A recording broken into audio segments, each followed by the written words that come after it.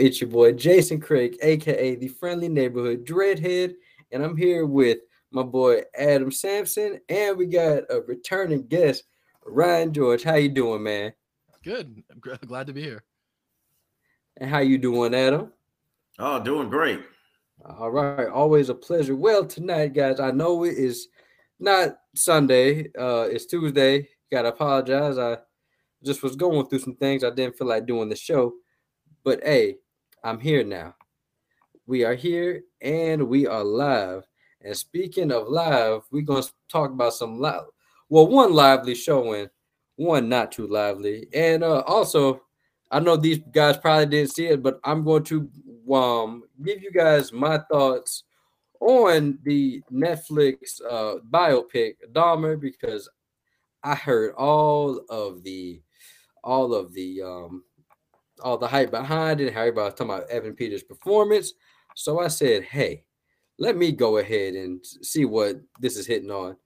But let's start off with something that I was the only one that watched it because I didn't inform everybody. Well, somebody had told me. I just assumed that they watched it and I didn't check to see if they watched it. But we're gonna talk about Cyberpunk Edge Runners. Now, for all you that may know, Cyberpunk 2077 was a game that came out, I want to say 2020. I want to say it was 2020. And by God, y'all, it was the worst. I mean, the worst video game launch ever. I'm talking about bugs.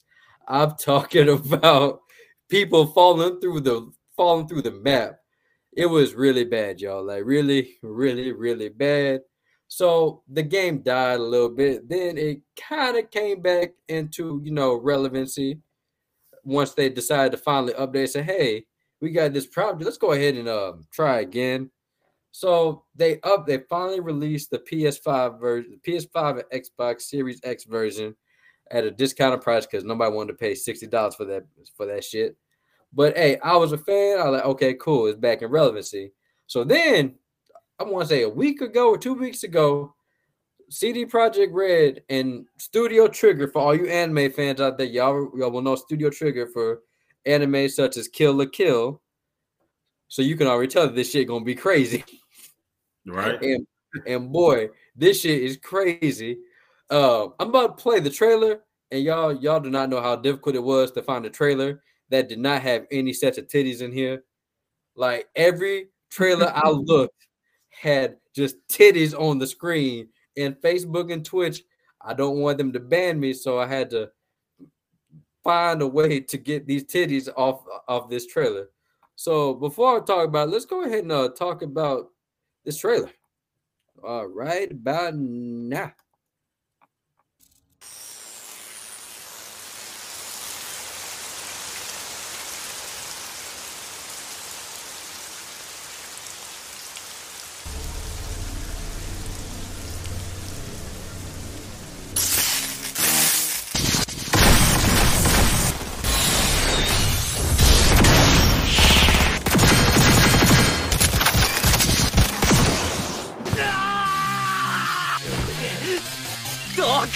ほんとやばい BD 持ってんだ。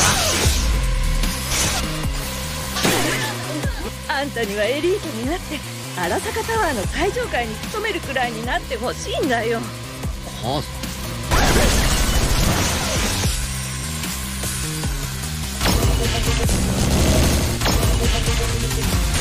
こいつを俺にインストールしてくれ。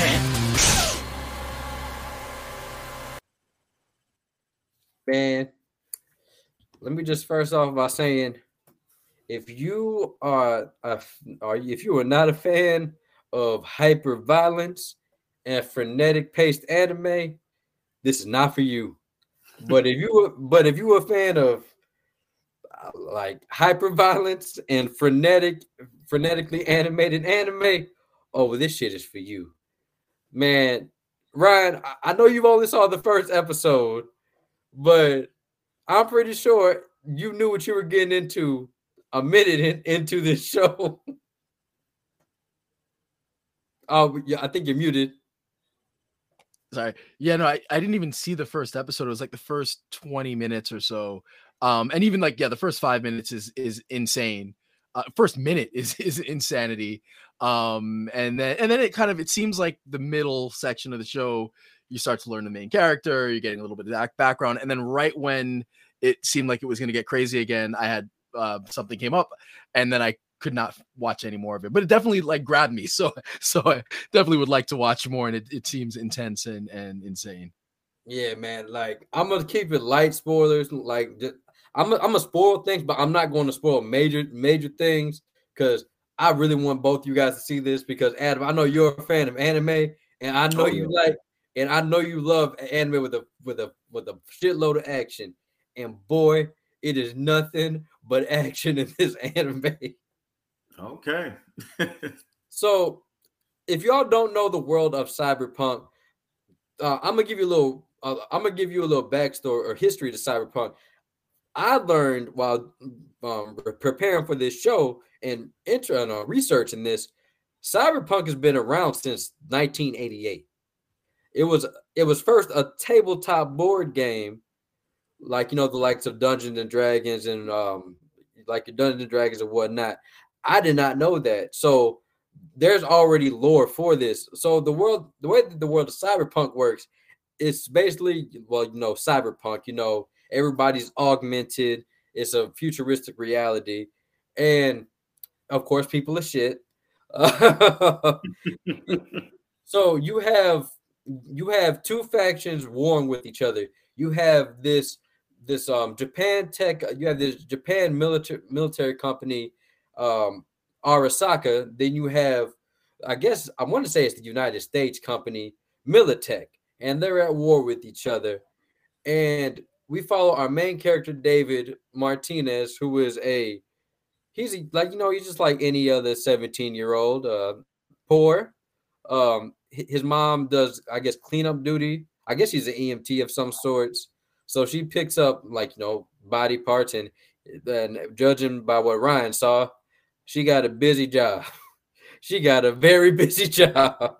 Damn. Like the one thing I can't say about this show is this show is gonna let you know if this is for you or not. The first 5 minutes of this show will let you know this is what you in for. So you can either strap in or you can get the fuck out. But if you gonna stay, be ready for a hell of a ride. So the way that this starts off is a site. When somebody has too many augmentations on their body, and like they're basically more machine than human, they go into a state called cyberpsychosis, and they call these people cyberpsychos. And what these people are, imagine a crackhead combined with the meth head, high off of methamphetamines, and got speed in his system with a bunch of guns. That is cyberpsychos. Yes. Oh wow. Yes. Okay. All right. Now, Ryan can attest. This man could take out a whole army if he wanted to. And so David's. So we follow the character of David and his journey in the city of Night City, which is where the main story takes place. And he meets up with a ragtag group of thugs. You have hold on, let me look up their names because I do not remember them off the bat. But yeah, man. Also, another thing that'll probably sway some people. If you like titties, this show got it. I'm talking about all on like titties just everywhere on the screen. You cannot escape it. Every episode, I like, yep, that's a pair of titties.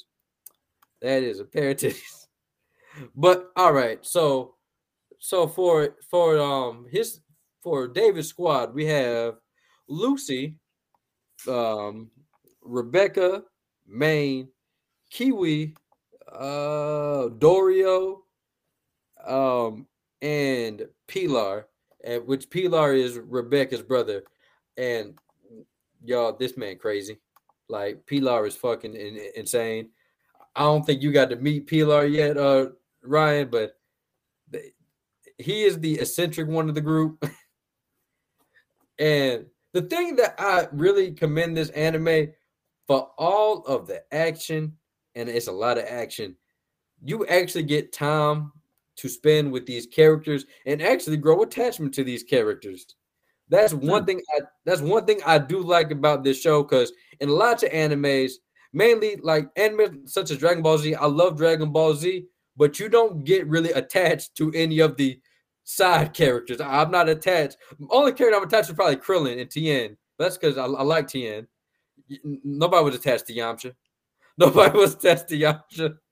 Hey, I'm attached to Piccolo.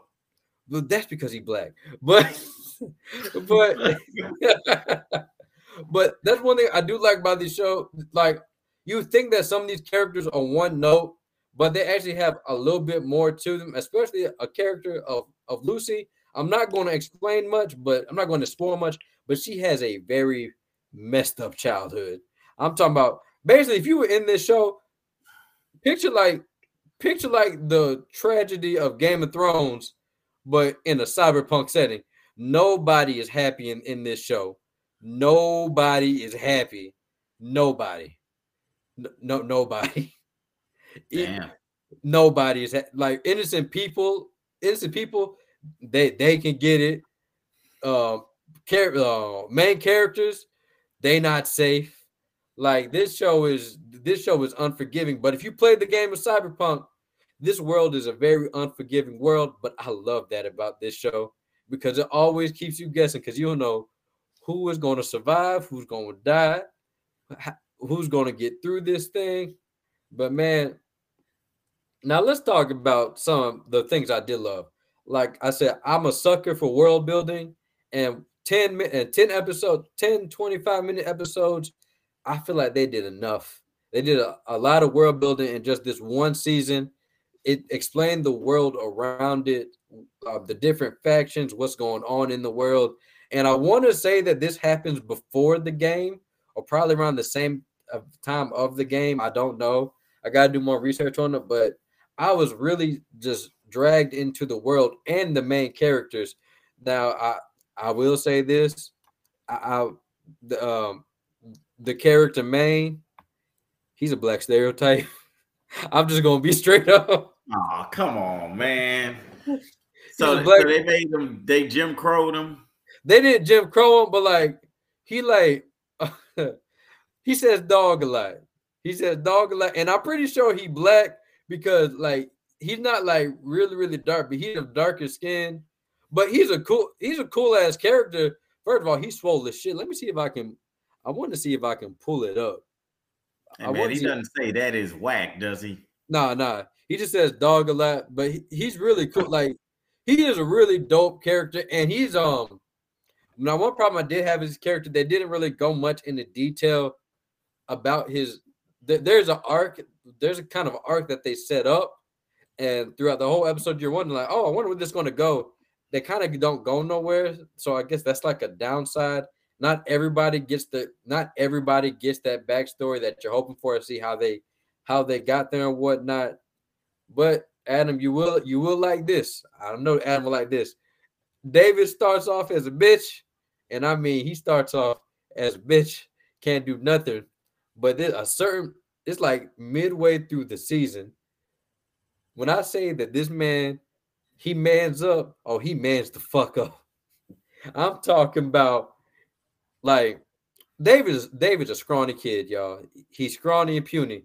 But after a certain period of time, and you see David next time, this man is swole. He took cyber steroids. This motherfucker is big as shit. And I'm like, what the fuck? All right, David, I see you. And he changes a little bit. Some good, some for the good, some for the bad. But that's one thing I did like. They actually evolved his character.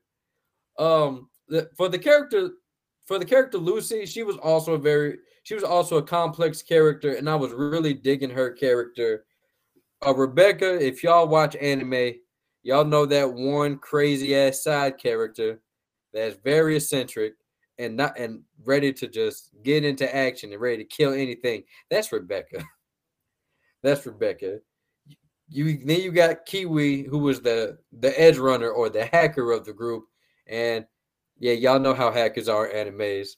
Kind of playing it straightforward. Main is the muscle. Picture a light skin not light skin, but picture a lighter version of Barrett from from Final Fantasy, and that's Main. Okay. And so the whole premise of this show is David. He has tragedy at the beginning of this show, and then he makes a very bonehead decision to get an implant that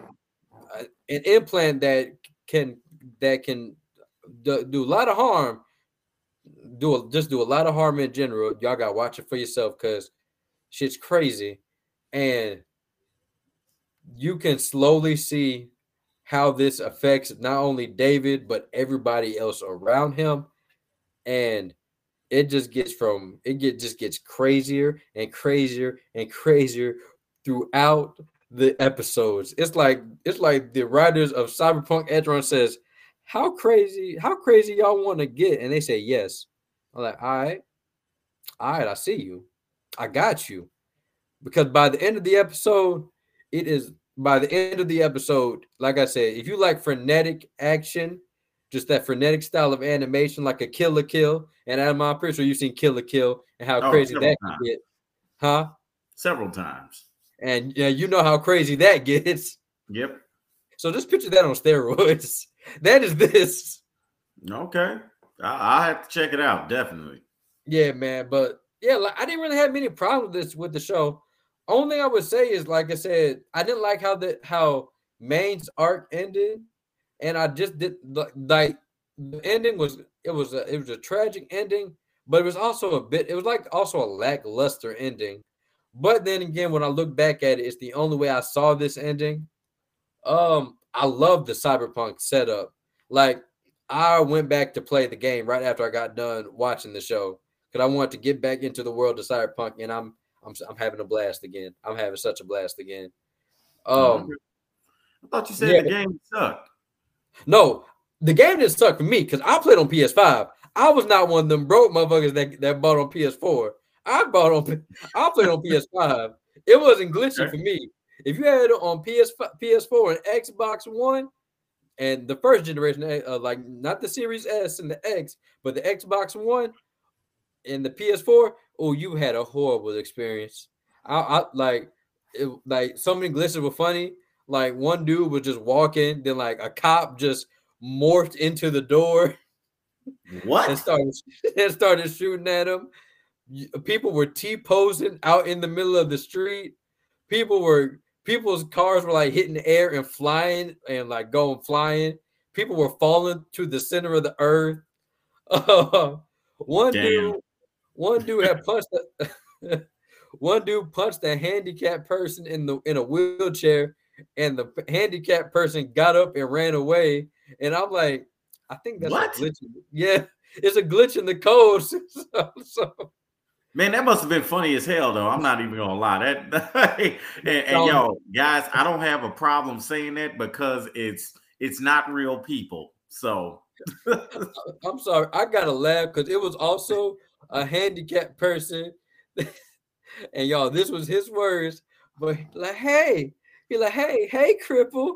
He punched him in the face. And then the dude had said, fuck you, and then got up and ran away. And the dude said, hey, get back here. And that was their experience. But my experience was fun. I like it. And the best part about this show is it brought back, I think they had like a 30 or 40% spike in players. Returning players after this after that people got done watching the show after the first day. So yeah, man, that's good for it. But if I had to give this a rating, I'm gonna give it low movie theater. Can't go gourmet because like I said, a lot of plot points they kind of just leave at the wayside, and the ending was like even though it made sense for it to be tragic, it was still a lackluster ending. I would like the one of the final conflicts. You're like, that's how that ends. Well, that was a waste of time. But other than that, if you like stylized anime, violence and sex, for all you horny people out there, they even got some of that sex in there for you. And cyber titties, if you're into cyber titties. Okay. Yeah, but I highly recommend this anime and go play Cyberpunk 2077 PS5 version. Well, next gen version. If you got a PS4, don't touch that. Your PS4 might blow up. Don't touch that. How does it compare to like Arcane? Because I'm thinking that's the most recent like animated property based on a video game that was really good. Like, how do you think it compares to something like that? Arcane is better, but they're both really enjoyable. But Arcane is better because Arcane has a better way of wrapping up their story, like their plot points. This it kind of wraps up the plot points kind of sloppily. Yeah. But you still feel for the just like how I felt for the characters in Arcane, I had a connection to these characters in Cyberpunk. So that was Cyberpunk saving grace was the characters, because if this was just another action anime, it would just be generic and it would not be fun. But these characters have things to do. They have goals and motivations, and some of them are complex. Not all of them. A lot of them are types, but some of them are complex, and that will keep you into the anime. And David, he's a fun protagonist. He's a very fun protagonist. Yeah. Okay. But all right. Okay, Adam. Well, I got you. But while Adam is away, let's catch up with my boy Ryan, man. So Ryan, what's been up with you, man? Not much. I've been busy. Work's been busy. Okay. And then a little bit of travel. I did a decent amount of travel this summer, which was nice, which is great. And then hard at work in a comic. I'm working on like kind of developing, like in the process of getting the artwork done on my first comic, which hopefully I will have some news towards the end of the year. But it's looking great. Like we've got like the first 10 pages like have been colored and looks awesome. So that's been exciting. Like one of the more. It's been one of the more rewarding experiences has been writing a comic, because it's one of those things like, I'm not an artist. So, it's like you have an idea and you write stuff down and then you give it to an artist and you hope that they can kind of take your ideas and put that on paper. And it's been really cool. Like it's been one of those, like, I think the great thing about having a good artist who can kind of take what you give them is that they're going to put stuff down that you wouldn't even have thought of. And so it's really a cool kind of collaborative process. So that's been good. And I'm kind of working on getting my own kind of things up. And yeah, it's just been like things kind of fell by the wayside the last month or so with work getting pretty hectic, but I can't complain. And I've been doing well. So New York Comic Con's coming up, so I'm really excited about that. Okay, man, I'm kind of jealous. I wanted to go to New York Comic Con. yeah. So, well, maybe next year. Yeah, man, maybe next year. I want to start doing. I want to start being a panelist at some of these cons. Yeah. That'd be kind of nice for the podcast, whatnot. Yeah. But we growing, we getting there. So yeah. So, I have a question for you. So, what's it like? What's it like trying to get in sync with your artist when it comes to, writing out your script for your comic? Yeah. It's interesting because it's like such a new experience. Like what I found is I think everybody's different too, because I feel like you have some writers who like micromanage. Like when they write, like if you look at some comic scripts, they'll let's say it's in you're I don't know, you're in a hospital, in a hospital room. Right. Some artists or some writers are going to tell you down to the minute detail where everything is, what color everything is, and just give every little detail they want. They're going to give the angles and everything. And then you have some people who are more like, and then some artists that want that.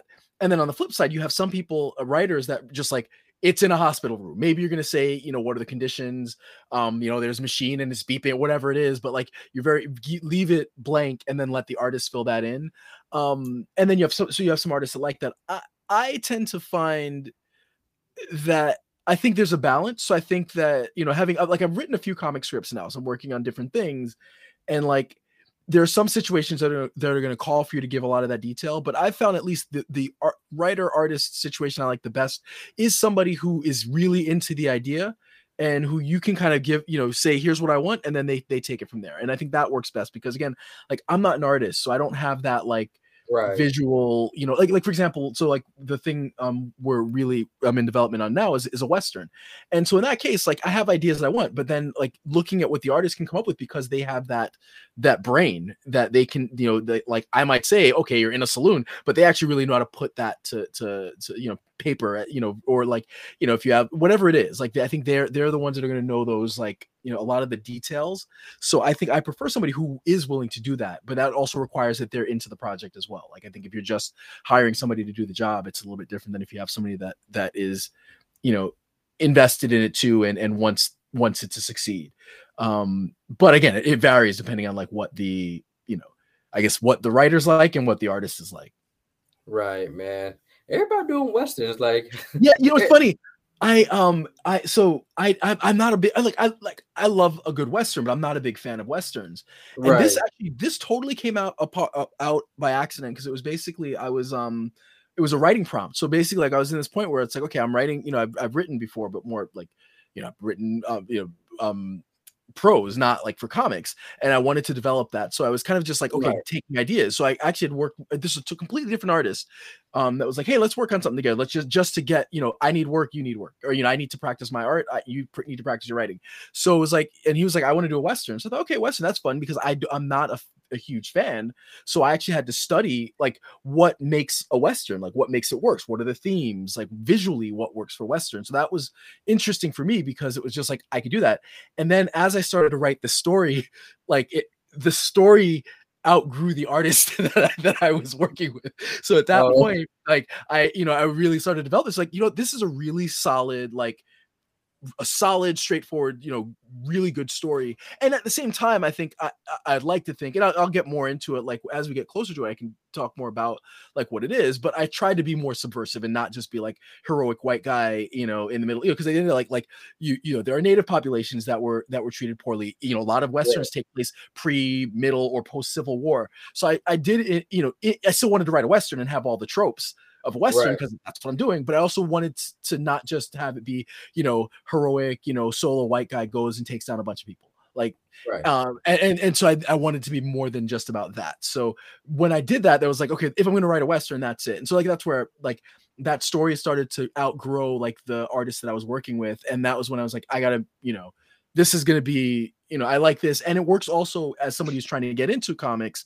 It's a one-shot simple story that I can do, you know, relatively, you know, easily, and then work on other things that I'd like to work on, you know, beyond that. So I think that's kind of where the Western kind of came from. And I was like, yeah, that's really cool.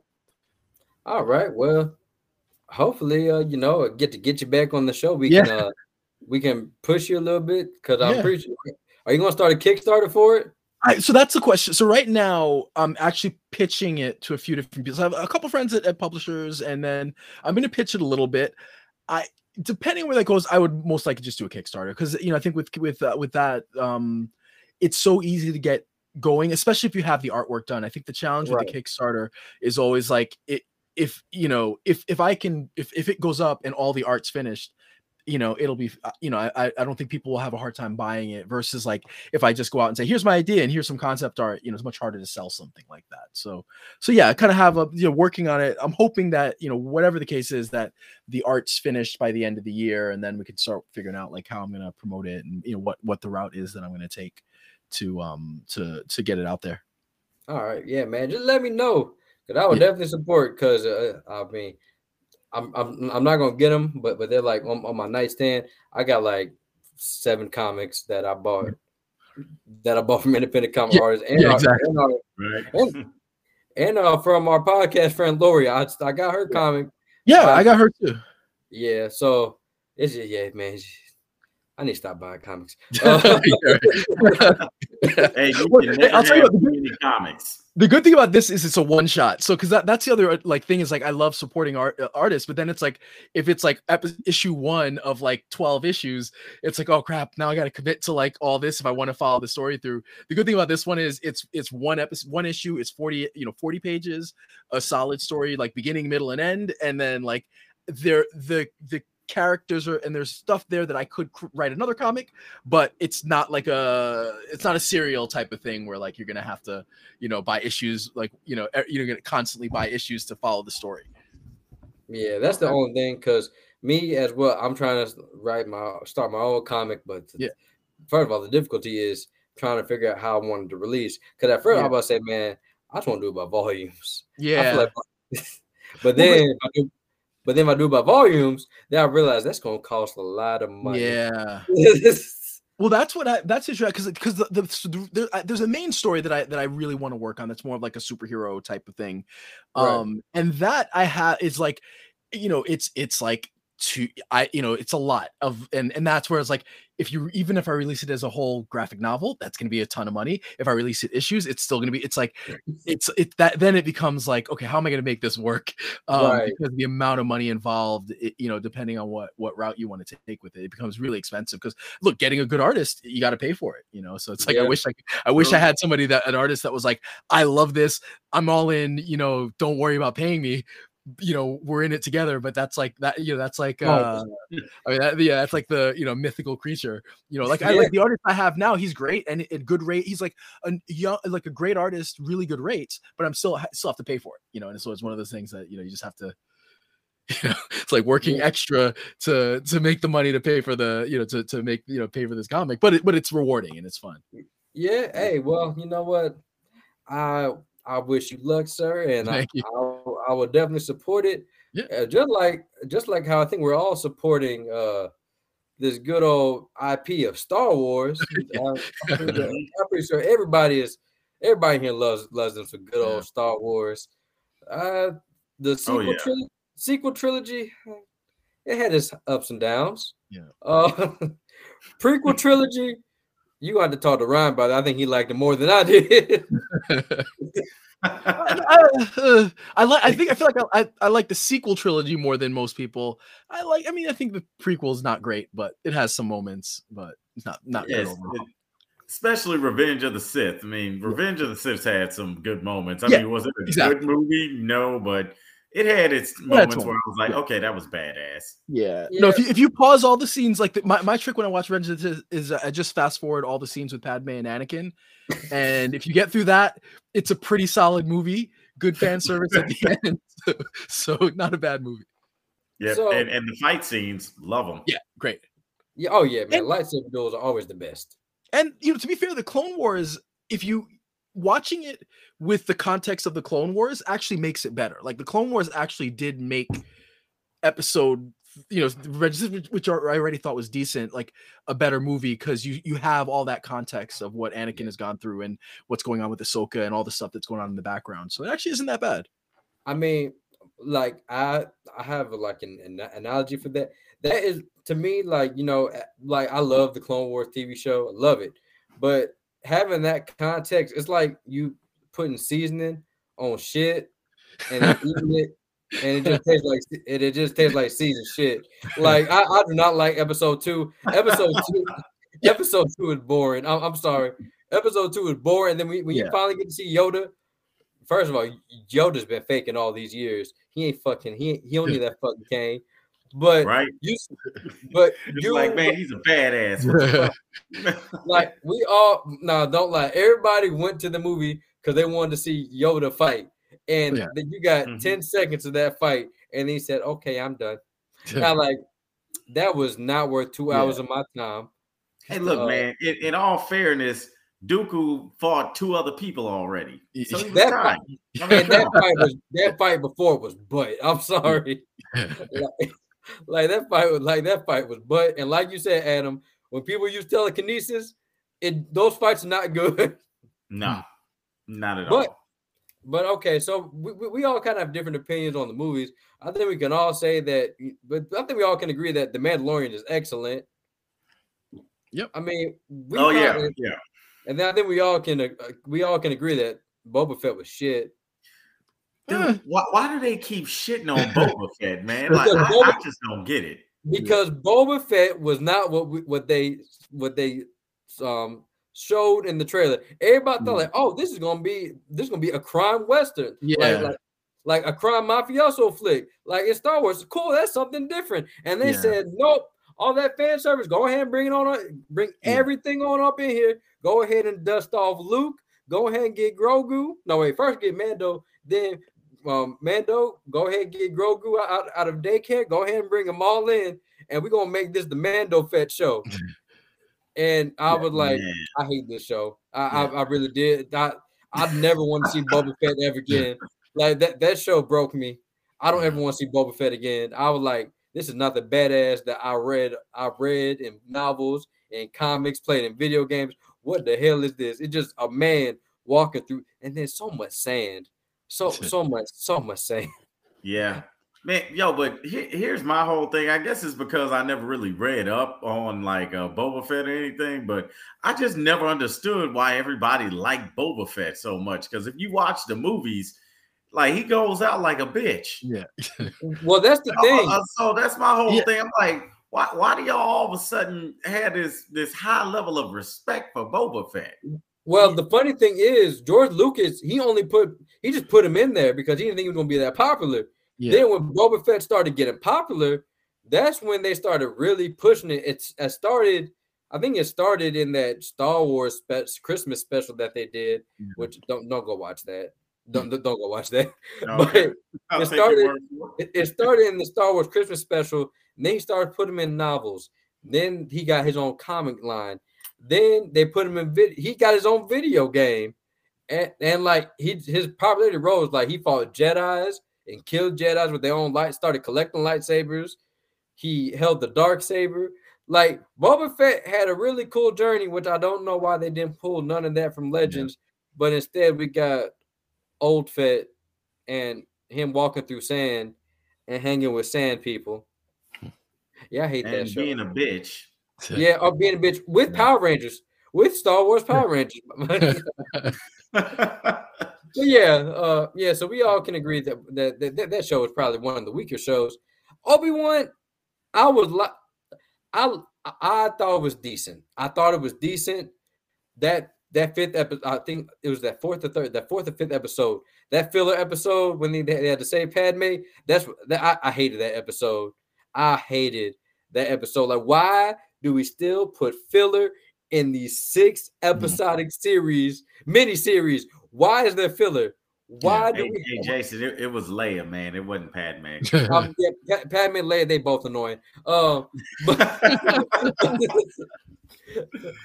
yes, that episode, it just made me mad. And then I was trying so hard to like that black actress, but they did not do her no favors by not giving her any good dialogue. Yeah, well, I'm talking about her dialogue was horrible. I was like, y'all could not. Out of all the characters give bad dialogue to, why do you give it to the black woman? She already catching heat, but you're gonna have her catch more heat because I can't defend her because the dialogue you give her is shit. Yeah, no, it's true. I think because I think she was great in her performance for most of it, but as the season went on, like early on, I thought she was amazing, and then as the season went on, like I was like, it didn't make sense, but they were just the writing for her. I mean, the writing overall in the show was not great, but yeah, they really gave her some pretty bad dialogue, and then it made it much harder to like her because it was just, they did not do her justice. Yeah, man, like I'm sorry, look, as a kid, I liked Spy Kids, but when I got older. After what was that amazing film that Robert Rodriguez did that everybody was like, oh, this one of the next hottest directors. I'm trying Desperado? Yeah, Desperado. Like after Desperado, and I think it was the sequel. The sequel was all right. No, I think like the sequel was all right. But after that, Once Upon a Time in Mexico was pretty lackluster. I'm not gonna lie. Compared to Spy Kids, it's a masterpiece. But that's my thing. Like after Desperado, hey, he did Alita Battle Angel. Okay, I'll give him a lead battle. I'll give him. All right, come on. Out of his filmography, though, he has more stinkers than hits. I'm gonna just say that. So I just not a fan of Robert Rodriguez, and he just don't know how to direct people. It's like if you get into Star Wars, you just do not know how to direct. Like people do not know how to direct actors. They don't sound human. The dialogue is stilted. Like I like Obi-Wan, but that dialogue is stilted in that show. It's very stilted and very stiff. But one thing I can't say, I don't know how y'all feel, but out of these Disney era Star Wars films, I still say that Star Wars Rogue One is still the best out of all the Disney era films. I don't know how y'all feel, but I loved Rogue One. It was, first of all, it was something new. It was something new. Yes, it was. Yes, it's in between. I mean, what was it, new or was it just No, it had a new direction. The fact I did not have to see any of the fucking Skywalkers. I'm tired of this being a galaxy. Mean, you saw Anakin technically, yeah, and Leia at some point.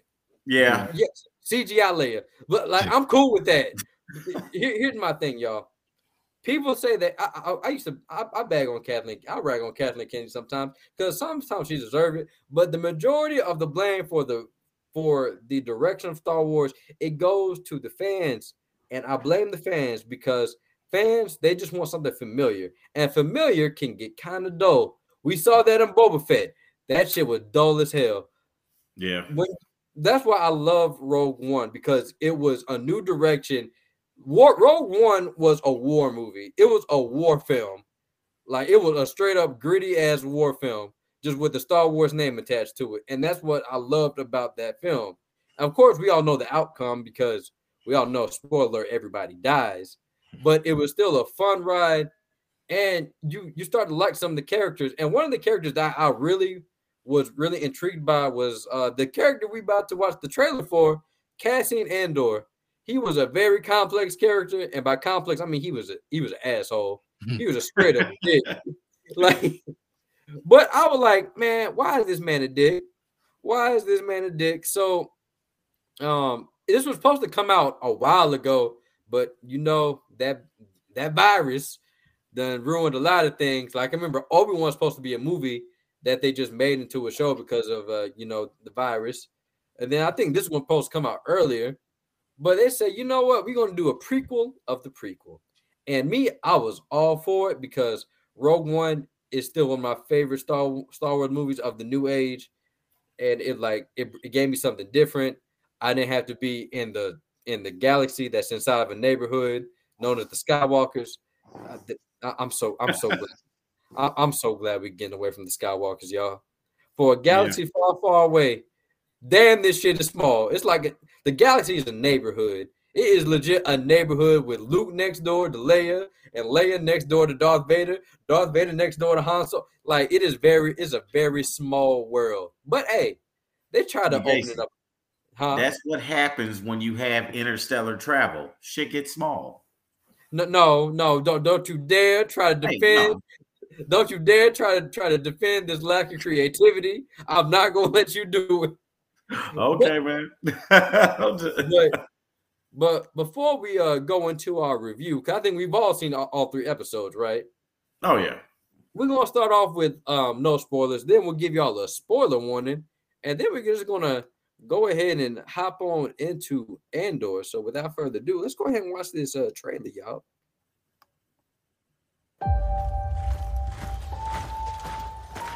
Spies.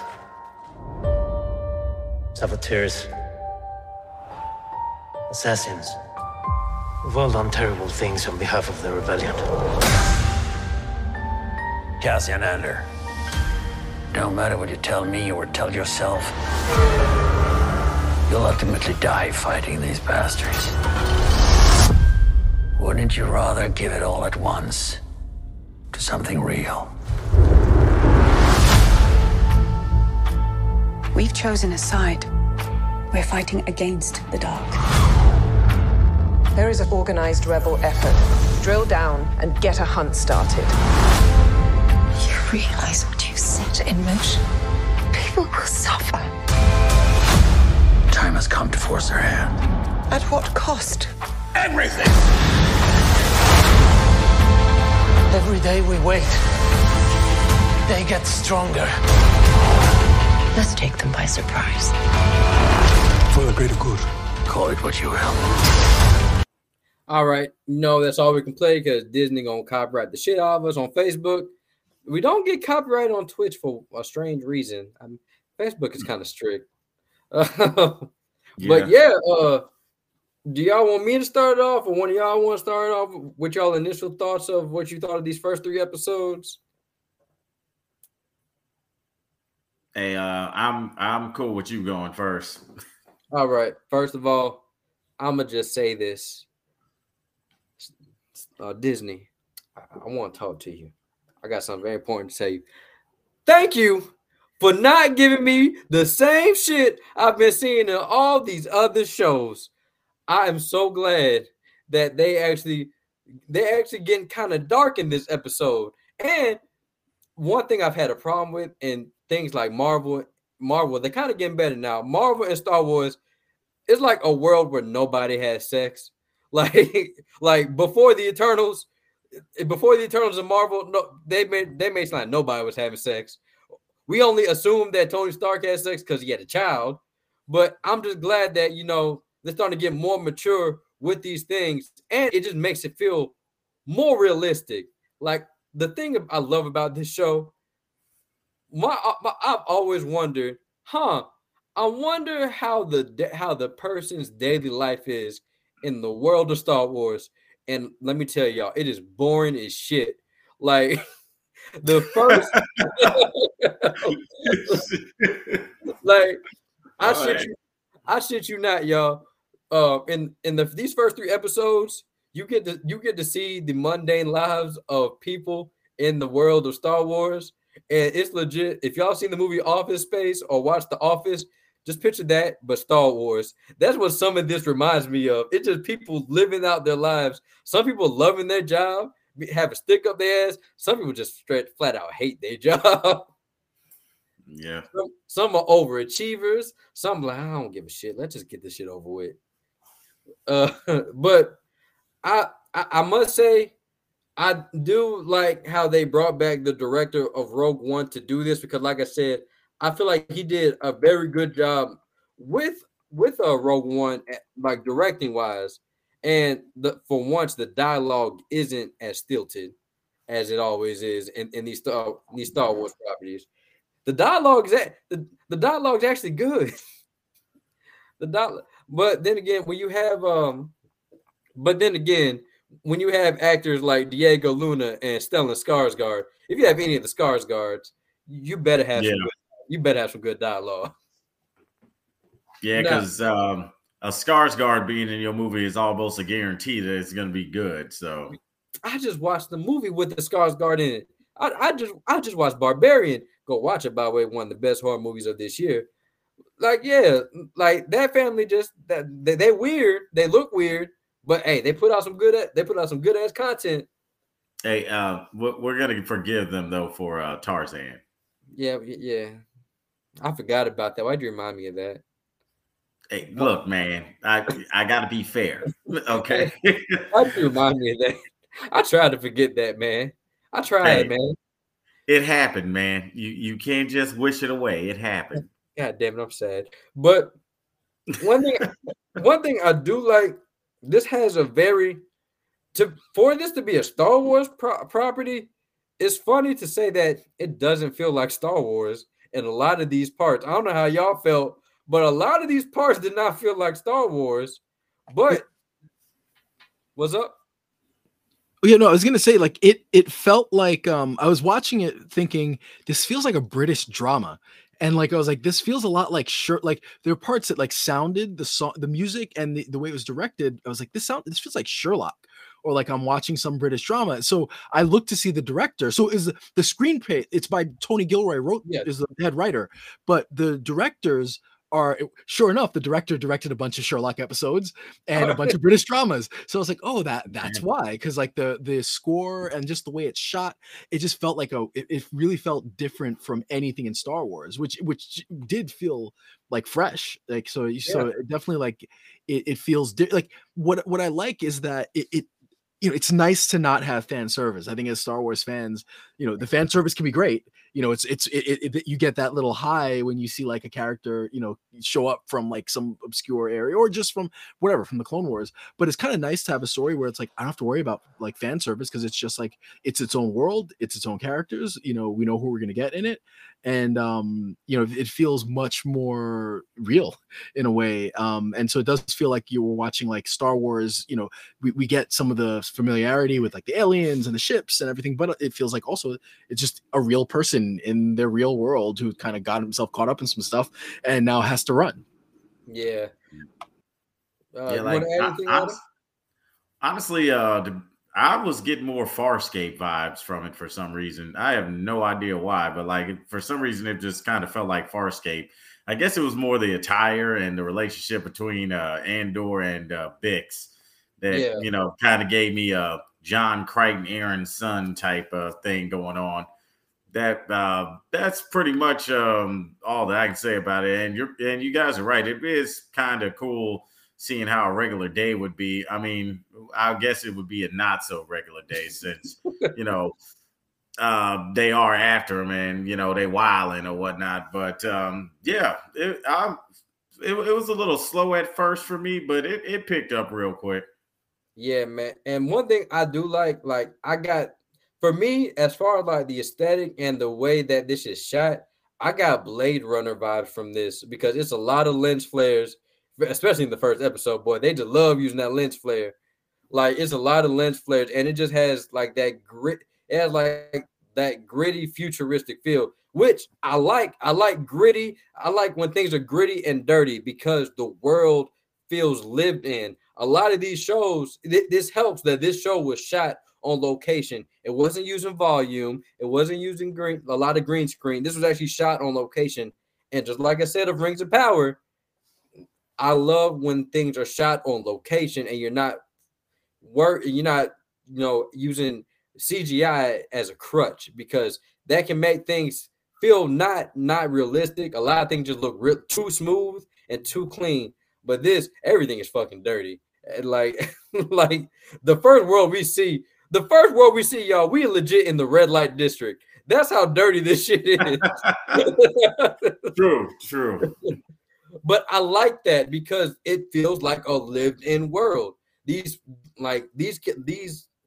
All these characters that don't have no dialogue, they legit feel like people living in this world, just like the workers. They go to work, they do their shitty ass job, they go home, and then they do the same thing. Like one dude, he has a job every morning to ring this bell, and he just looks very annoyed every time he rings that bell. I don't know, man. I didn't get that. Happy to me. Yeah. I was like, he looked like he owned that shit. Like, yo, what's up? This is my job. Hey. Nobody in the world has taken their job more seriously than that guy. Like, no, like I totally got that vibe that like he that's his job. He's gonna ring the bell, and he's gonna be the best damn bell ringer. Like there been. He said, "Mama." I was about to say he looked like he was feeling himself, man. He probably like, "Mama, I'm gonna be the best bell ringer you ever did." Right. Meanwhile, somebody like, "Hey, can you shut the fuck up?" Like, it's too early. Hey, like, nah, I bet you that guy's favorite song is "You Can Ring My Bell." I hate you. I fucking hate you. What? Come on. Come on, it was on a plate for me. Okay. I'm gonna ring your bell right now. Oh, come on. But yeah, man. Now we talking about the world and we talking about all like the cinematography and the directing style. What about Andor, y'all? Well, we can tell you about Andor. Andor, believe it or not, y'all, Andor is a bigger piece of shit than he was in the movies. Yeah. Like he is the big, like when I'm talking about people, like he always asks for favors and he said, "I'll pay you back." Somebody legit says, "No, you won't." No, the fuck you won't. Like, right. like, there's this one part. First of all, I laugh. Like the one thing I do like about this show, it has some comedy, but the way it sprinkles in the comedy is not forced. It's actually natural. There's one part where this black dude is trying to get his money from Cassian, and he legit pays this one big alien to just stand there, and he says, like, yeah, I brought him. Like, what? So what's he here for? And then the dude just says, he just paid me $50 to just stand here. Right. Like that was. But Cassian did make him feel real bad, though, man. Like, seriously, you're that hard up for money that you're being muscle for this guy? I would laugh, bro. I got a genuine laugh out there. And I was like, see, that's how you do. One problem I've had with a lot of these Star Wars properties and Marvel properties is the forced humor in it. And no, y'all, I'm not talking about She-Hulk because that shit is supposed to be in there. It's a sitcom, goddammit. Goddamn incels. But the comedy is actually natural in there. Like it actually feels like real people, real people making light of situations, not just forcing it. And I do like that about the show because this show is not like bright and sunny because ain't shit bright in this show. I swear the sun's afraid to come out even during the day. Like you barely see, like you get some sunlight, but not a lot. But yeah. Put it this way, Annie would be very sad in that show because the sun ain't coming out tomorrow. Oh hell no. No. Now, I don't know about y'all, but slight spoiler. Like we're actually going. I'll give some of the rating before we go in spoilers. But I don't know about y'all, but did they give y'all subtitles for whenever they were speaking in a different language? No. That's what I was like. I'm like, what the fuck are the Qunari saying? Okay, I was just like, is my shit broken? Like, no, it just said like speaking Qunari or whatever. Yeah. I was like, bitch, I don't speak Qunari. What does that mean? Okay, I just wanted to ask. Now, one thing, one of my problems about this show, which it was a problem for me at first, but I could get over it. This show, for if you're not a slow burn person, or if you don't like slowly paced shows, I ain't gonna lie. These first 3 episodes, they are slow paced. They are very slow paced. But if you like murder mysteries, then hey, it might hook you because I mean, even though you know who the fuck did it, still enthralled. You're still enthralled in the mystery. It's still fun. And one thing I do like about the show, we actually learned that there's actually subsects of the Empire. There's actually a third party to the Empire, and they're legit like the shitty ass mall police. Like that's like that. Yeah, that's a good way of describing them. They've got like them tacky ass uniforms. They've got them but there's one character I know we gonna get into him. There's that one character. It's that motherfucker at your job who does the most, but he ain't gonna get no kind of recognition whatsoever. Like, just to be doing it. Like there's a point where his boss tell you, "Don't worry about it. We'll just sweep it on the rug." Then Sue said, "Is he gone?" All right, y'all. We gotta fix this case. But you ain't hit the boss. Look, I don't give a damn. We gonna figure out this case. Everybody get on it.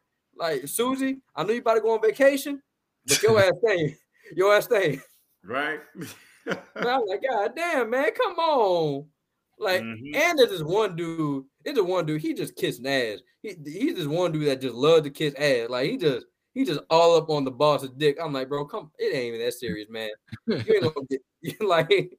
Are you rocking for the Empire? Are you rocking for the Emperor's pruny nuts that much? Like, why are you this? What made you like this? Like, hey man, you want his status back or something? Gee, he's a mall cop. What status he gonna get? I don't know. Well, I feel like if like the one guy is kind of like the guy who just tries too hard, and the like that. It's kind of like the militant who the company can cite like the mission statement, and just know like he has no aspiration for growth, but he just believes in everything about the company, and is like I have a couple guys like that are just like they know everything and believe in everything, but they have no real desire to move up. So it's weird, but no, I both hate and love those characters. I think they worked really well as a team, and as like the antagonist to Andor. Yeah, actually, I really did enjoy that one character. We're gonna get into him because he is just such a bitch. He is such a bitch. Like, I want to know about him. Like, what made you this pathetic? I want to know. But yeah, man. I'm just like, before we go on the spoiler, I'm just give my rating for it. Yeah. I'm gonna give like so far from what we've seen so far, I feel like this could be on pace to be like movie theater, possibly gourmet. I can't really say gourmet because I don't think no Star Wars show has been a gourmet for me just yet. Mandalorian was close. Mandalorian was very close, but I still can't get there. Like I said, it's possible. I gotta see more of it because I'm just waiting for, just like how all these Disney Plus shows, them to have that slow decline towards the back half, because these Disney Plus shows are known for that. But we get 12 episodes, so maybe it might finish off stronger.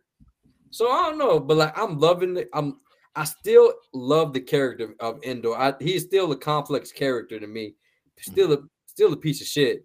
Like I thought maybe something turned a piece of shit. Like, no, he was always a piece of shit. Like he was always a piece of shit. But I'm starting to like the character Bix. They had her half naked. I was surprised about that. I like, wow, seeing a thong line in the Star Wars I like, that's crazy. I like, okay, we maturing, and also I'm gonna talk about this in the spoiler section. But there's something that they do in the show that I didn't think that they would ever bring up in Star Wars, just because they're trying to appeal to the kids. But yeah, man, I'm gonna give this. It can be like a high movie theater or low gourmet. It's on track to be that. I'm really hoping that it stays on that track. Yeah. It's always tough to grade like the first 3 episodes. So and I feel like these 3 episodes are one. Like you can't I feel like they did the right thing. Yeah, like they did the right thing by releasing the 3 at once, because if you'd seen the 1 episode or the 2nd episode, they both end in a weird spot. They don't feel like you feel like wanting. So it works that the 3 episodes are together. So I'll give it that.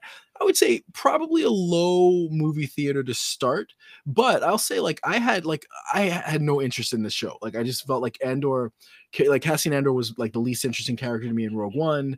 I was like, there's what about his character? And I'll tell you what, like they've done a great job of getting me invested in the character. I think it again, like we talked about, I think it's been solid in how it doesn't feel or look like a Star Wars show. I mean, it has the familiarity, but it's not like there's no fan service, there's no lightsabers, there's no Skywalkers yet, although who knows what we'll get down the road. But I feel like they've done a great job so far of just giving us its own world. It happens to be in the Star Wars universe, but it's its own thing. And so I'm liking that. I'm really interested. Like it's one of the shows like I want to see it first thing tomorrow. Like I'm really excited to watch it. And I like where the story's going. Like obviously this is how he gets involved, with the Resistance and it's interesting, and I'm excited that we're probably going to get we're going to get Forrest Whitaker at some point soon, and I'm excited that we will probably get some more fan servicey moments. But I do feel like he's interesting. I'm interested in his journey, and I even like these kind of characters that seem to be pursuing him at this point. They're ridiculous and awful and inept seemingly, but they're interesting. So I'm liking where it's going. So yeah, I'll give it like a low movie theater, but this could be eventually a high movie theater, gourmet level. I'm partial to The Mandalorian, so it's gonna be hard for me to ever say like something's better. Like I'd probably give Mandalorian gourmet, but that might be just my own bias. But it's definitely up there and probably thus far like the second best Star Wars property, TV wise. Yeah, man. Like I said, I understand why a lot of people didn't like they thought Andor was the least interesting. I don't know. I guess it was just the mystery behind Cassian. I want to know more about him. So that's what had me like, you know, hooked to that character. Plus, I love Diego Luna. Diego Luna is a fantastic actor. Yeah. Like I love me some Diego Luna. And if I'm mistaken, I was like, this chick looks familiar. She looks very, very familiar. And then I found out, let me just make sure. Then I found out the character of Bix. I remember I was like, she looks familiar. And then when I look back, like, no wonder I don't remember because I hated that movie. She was in Morbius. Oh, okay. I didn't really. Yeah, she was the chick that he turned to a vampire. What? The love interest? Yeah, that's her. No. Yes, bro. I'm like, bro, it was so forgettable. I forgot, and then like when I looked her up, like, oh, that is her. Damn. Yeah. Okay. All right. That shows you how forgettable that movie is. Because I forgot she was in that shit. Like, I honestly forgot she was in that shit. Man, yo, I just don't get how that movie was so bad and it had such good actors in it. Look, I'm gonna just say this. I'm gonna just be flat out with you before we go on spoilers. I really think that Jared Leto, he is still riding the high of that Oscar nod from Dallas Buyers Club. Because everything I've seen Jared Leto in since Dallas Buyers Club, I'm like, bro, what the fuck are you doing? Like, I'm like, I know you're not this bad. Like, okay, so what you call him as the Joker? I'm like, it's Cholo Joker. I hate this movie, so I just hate him by proxy. Then I was like, okay, I'm gonna give him a fair swing in the Batman. I mean, not Batman Superman, but in the Justice League. I'm like, better. You were better, but still not good. Then I saw him in House of Gucci as what's your name? I said, you are a cartoon. You are a cartoon in a movie about a fashion. I hate you. Like, like if you go watch House of Gucci, I mean the makeup is good on him, but he legit talking like it is. Like, I'm like, he has the most stereotypical Italian accent ever, and it just sounds cartoonish. He legit sounds like Mario and Luigi together. I'm like, this is a horrible. And then we all know about Morbius. Yeah, we aren't gonna talk about that. Bomb twice in the box office. Just gonna throw that out there. Just gonna throw that out there for y'all. But before we go on, Adam, what's your initial rating? Where do you see this going? Andor, not Morbius. We all know how that ends. Well, for Andor right now, for me, I'm gonna go with Buttery right now. Okay. And but it's getting. I see it being at least a movie theater, but right now it's Buttery. Okay. Well, for me, I said where it could go, but I see this as a high Buttery, but I might be biased just because, like I said, out of all the new Star Wars films, I loved Rogue One the most because The Force Awakens was good. Last Jedi, I was all right with. That third one, that can eat a dick. Like, I'm sorry. I'm sorry. Rise of Skywalker can eat a dick. I'm sorry. That reveal of Palpatine being Rey's grandfather, I was like, you got to be fucking kidding me. And then they try to pull that bullshit off saying, what's your name? Rey Skywalker. I said, no, give my fucking money back. Give my money back. Give my time back. Oh, I hate this movie. Hey, you know what, though? I'm not going to lie. I kind of liked the whole Palpatine twist because it was some shit way out of left field. I'm going to tell you, I'm going to put it like this. See, I'm going to compare it to the Don't Worry My Darling twist. The Don't Worry My Darling twist was, I predicted it. And even though I predicted it, when I saw it, I like, that is fucking stupid. For this one, I didn't predict it. And then when I saw it, I like, that is fucking stupid. I think it's just like, it was so it was the execution was bad, because like at the end of the day, like they were gonna go with something like, well, the thing I liked about The Last Jedi is I liked that Rian Johnson was like, she's no one. Like, why does it matter? Why does she have to be anybody special? And I like that he was gonna take, Right. initially it seemed like they were gonna take that and run with it, and I like that idea. I mean, I think I like The Last Jedi more than most. But I like that idea of, like, why does she have to be somebody? Like, we can make a totally great story about somebody who is not tied to anybody. And there were rumors about Obi-Wan and about Palpatine. And so it's like, okay, fine. If you're going to do Palpatine, at least make it an interesting story. They just dropped the ball with it. First, like the whole reveal, like it's like in the scroll, oh, somehow Palpatine is back. You're like, oh, okay. And then it then was basically like a rehash of like Return of the Jedi. And so that, I think that's the part that like was frustrating, is that the execution was terrible. Like, it's like, okay, cool. You want to bring back Palpatine? Cool. But like, they just didn't, I didn't like, execution was just bad. Yeah, and I also didn't like the fact they killed the entire Skywalker line. That just really that grinded my gears real bad. Yeah, sorry. I mean, I guess I'm on the fence because, like I said, I've read the High Republic books, and I'm like, oh my god, this is such a breath of fresh air. I don't see no Skywalkers. Yeah, the only person I think is in those books is Yoda. That's because Yoda old as fuck. But I'm just like, look, I love Luke. Don't get me wrong, I love Luke. But holding on to the Skywalkers, it is holding back Star Wars because you just rehashing shit we've already seen. Like, the next show we getting is Ahsoka, and I'm pretty sure Anakin's gonna be in there some type of way. Like, I do not. There is no flashbacks. Yeah, like I said, this is a galaxy far, far away. But goddamn, this seems like it's a neighborhood, and that's my problem with this. That's why I like things like Rogue One, and I like things like the Mandalorian. It opens up the world, and you're not like, yeah, we get our fan service here and there, but the world actually feels like a goddamn galaxy, and not like everybody just live next to each other. And Boba Fett, he need to move out now.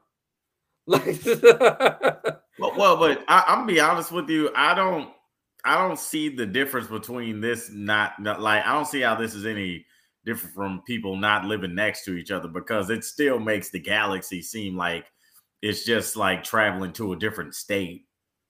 Well, no, you want to know why? Because unlike the movies, unlike them shitty ass movies, those worlds never felt lived in. Everything just looked too goddamn clean and smooth. This feels like people live. Hoth didn't look clean and smooth. I'm not talking about the old. I'm not talking about. I'm talking about these newer movies where somehow the technology from back in the day looks more advanced than the technology from back then. George Lucas, you are horrible at continuity. Like you are horrible at continuity. Hey man, that's why they made the Star Destroyer. Yeah, but that's what the thing about Andor and the Mandalorian, these worlds feel lived in. Boba Fett, it was just sand, and then you had like a planet, then more sand. I'm like, bro, do y'all owe the sand people money? Why do we keep going to Tatooine? Why? Because they got spice, bro. They can find that shit somewhere else. It doesn't seem like it. Where else have you heard of it being on? Exactly. Okay. God damn it! Like we done been to there in Mandalorian for a little bit. We done been to a sand planet in Boba Fett. We done been to Tatooine. Fucking Obi-Wan. Why the hell does it's like Tatooine? Like does that pump money into Star Wars? Like, I really want to know. Because it's like, you cannot have a show without a sand planet or Tatooine. Man, that's because that's how people like to start off origins, man.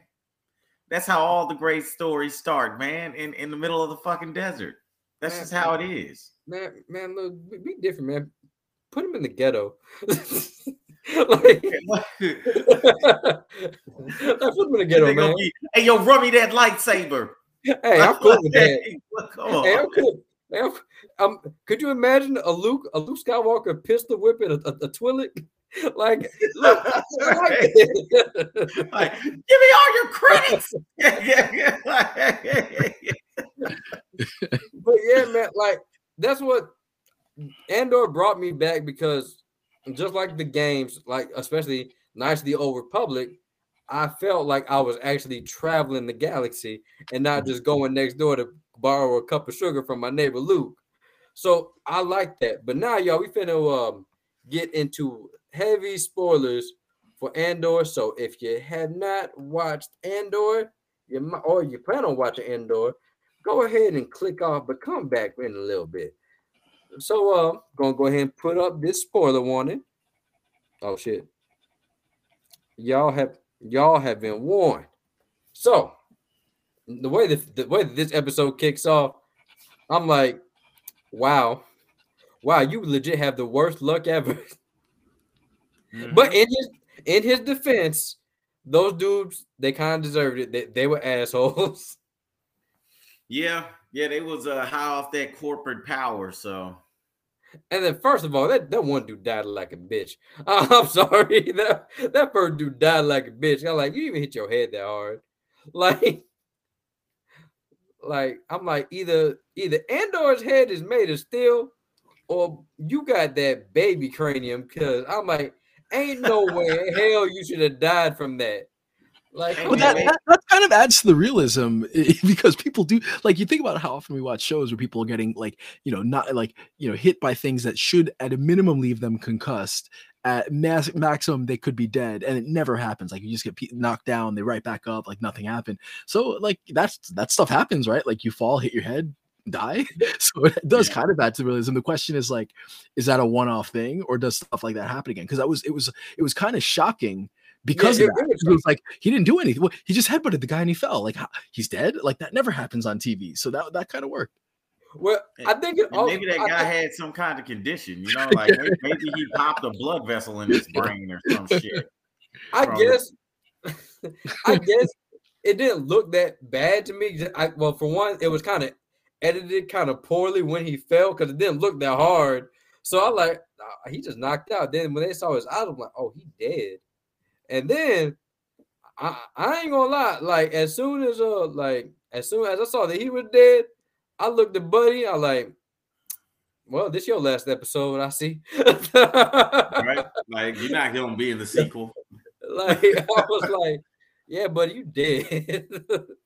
And lo and behold, Andor said, yeah, no witnesses. And they straight up popped him. I was like, oh, we getting down like that in this show. Oh, okay. I see you. And then one thing I thought was so hilarious, like, is like, when I say this shit feels like The Office, like, this shit feels like your typical, like, everyday drama show or comedy in some part. Like, you got your Office, or you got your dramas like Suits. This legit felt like Suits mixed with The Office, because Stellan Skarsgård was legit told hold up, let me get this actor's name, because I gotta do him just because he was actually pretty good. Even though he was annoying as hell, I actually liked him in the role that he's in. The one that's Bix's boyfriend or whatever. No, not Bix's boy. Not Bix's boy. Hold on, I'm trying to think. What's his name? Dang it. What is that? Okay, Stellan Skarsgård plays Luthen. I'm talking about the dude that's under him. What is his name? What is his name? He got a punchable looking face. I'm gonna find him. Oh, the annoying officer dude. Yeah. Kyle Soller is the guy's name. Cyril Karn is the character. Yeah, man. When those two are talking, it legit feels like an episode of Suits. Like, Stellan Skarsgård, like, look, man, just let this shit go. We got other shit to do. Like, we got other shit to do. The Empire is not breathing. The Empire is already up our ass. Like, we do not need to put our energy into this. Let's just say they were being dicks, and they got, and the dude bucked back, but homie was like, no, this must be done as soon. I'm talking about, he didn't even wait for that coat of his to get out the door. As soon as he left, he said, "I got a case to solve." I'm like, "You bitch!" It's like, motherfucker, are you Detective Conan or some shit? I'm like, man, come on. And so I thought that shit was hilarious. Like the fact that he literally disobeyed his superior. I'm like, that's a fireable offense. I feel like, right? Yeah, he probably lost his job, and he gets more of his damn coworkers killed. Yeah, boy, yeah, man. Man, that third episode, I'm just like, all this could have been avoided, man. All of this could have been avoided. Yep, if you would have just listened. Or just mind your goddamn business. Like, yeah. Like, well, but you know, man, he had to put in that extra effort. You know, you got to go the extra mile. No, I'm kidding. He got a mile-long foot up his ass. That's what happened. Yeah, basically. But yeah, man, and I thought like the dialogue between them, it felt natural, it felt real, and that shit was actually just kind of funny because homie was just looking very distraught and like, you really gonna just sweep each other the rug? Telling Skarsgård like, bitch, yeah, what the fuck you think we do? Like, right. We're glorified mall cops. What do you think we do here? Right. Like, bitch, this vest is blue. It ain't white. It's not black. We are not the Empire. We are not fucking stormtroopers.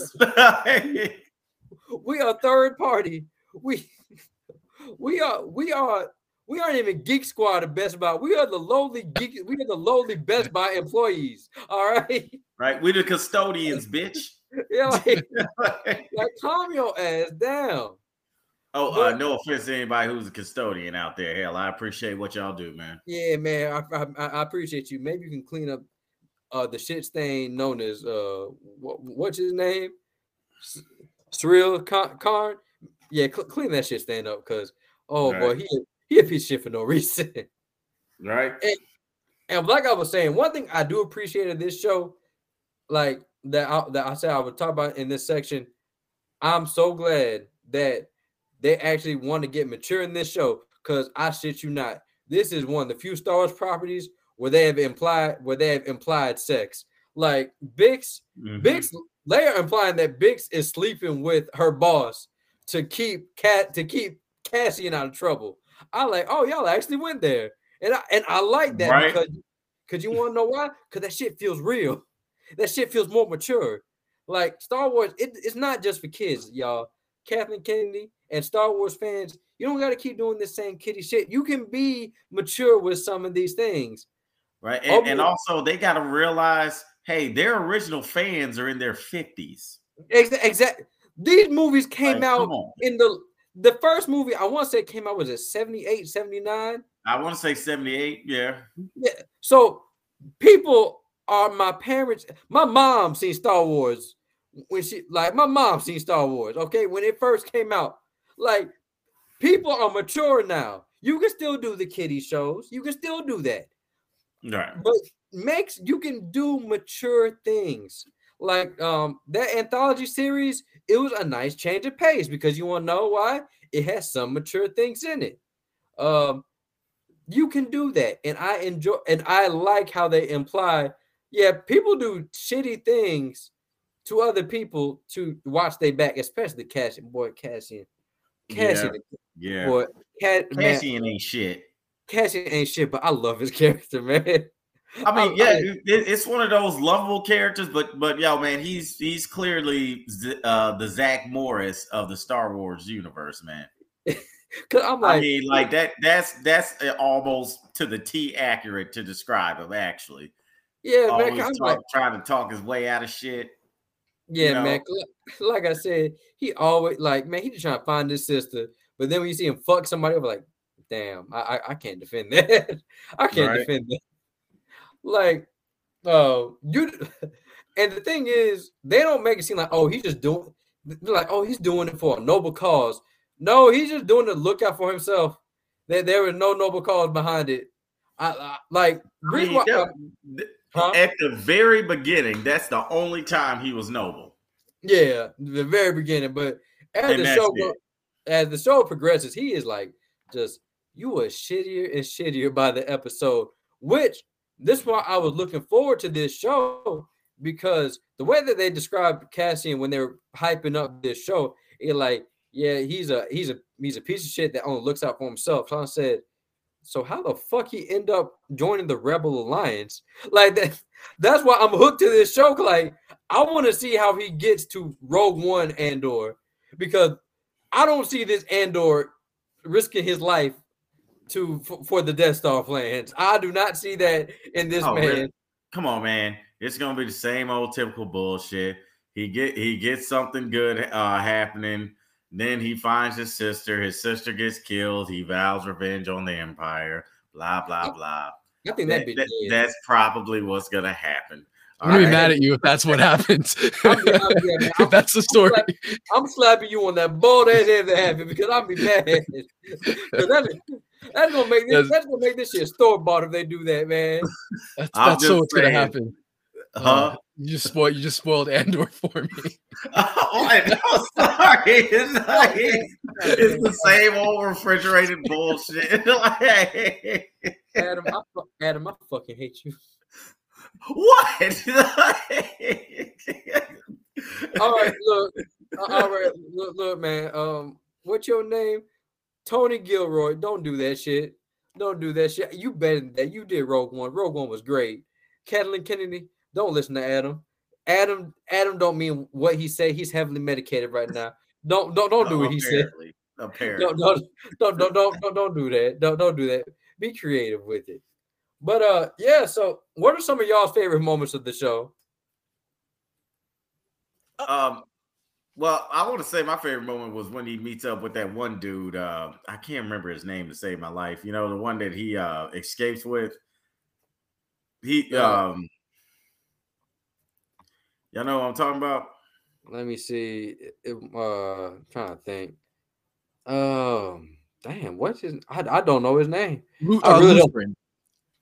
Luthen is the guy that he meets up with. He's Stellan Skarsgård. Yeah. Okay, yeah. Yeah, like when he meets up with him, that's pretty cool, and I kind of see that developing into a kind of cool relationship, kind of like trying to think of a good example of that. Well, yeah, Batman and Robin, you know, knucklehead kid, you know, older man, you know, that guides him towards a better path. Oh, never mind. It's him that's going to get killed, and he joins the rebellion. Well, I don't know. It depends how many episodes Stellan Skarsgård is slated for. But I will say this. I did really enjoy that scene with them. I wish I would have had these scenes, but Facebook be tripping. But the scene, when Diego Luna and Stellan Skarsgård on screen, the dialogue is actually really good. They actually play well off each other. I enjoyed that. Like I said, unlike I had my problems about Obi-Wan, but the one thing I loved about Obi-Wan, we finally got that conversation between between Anakin and Obi-Wan. We've been waiting for that conversation forever. I mean, I'm mad I had to wait till the very last episode to see that conversation, but we finally got the conversation. Like, oh, this feels genuine. Darth Vader, Anakin really feels gone, and Obi-Wan legit feels sorrow. And for here, Stellan Skarsgård, he looked like, look, man, I don't want to do this. Like, I'm a mall cop, dog. Look, I told him to let it go, but he won't do it. Look, I help you out, all right? But I don't trust you. Like, you don't gotta trust me. Just come on. Right. It's already shit here, man. What's the worst that can happen? Right.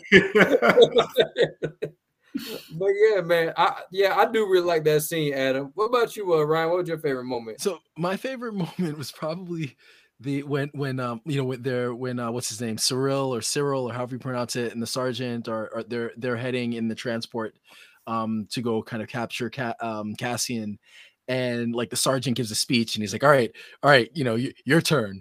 And then he gives that awful, like, just, you know, not even that the speech was that bad, but it's just the way he the way he presents it is just, you know, monotone, and he's nervous, and all the other people, like one guy's like yawning, looking around, and then, you know, then at the end when he's waiting for an applause or something, they're just kind of staring, and then the, you know, what's his name, the sergeant like starts clapping. I just like that scene was perfect because it was like it was funny, but it wasn't like forced. And it worked perfectly for those characters. Like you got the try hard, and then the guy who's kind of socially awkward. They all probably don't like him because he's the guy that tries too hard and is always getting everybody in trouble. And so that scene worked really well. Man, yeah, I ain't gonna lie, boy. Both of y'all had some good scenes, but I think Ryan's scene was better because that shit was hilarious, boy. Because it wasn't even like a slow clap. It wasn't even a slow clap. That ended. Yeah. No, it's like, I motherfucker, come on. Right, let's just get this shit over with. Come on.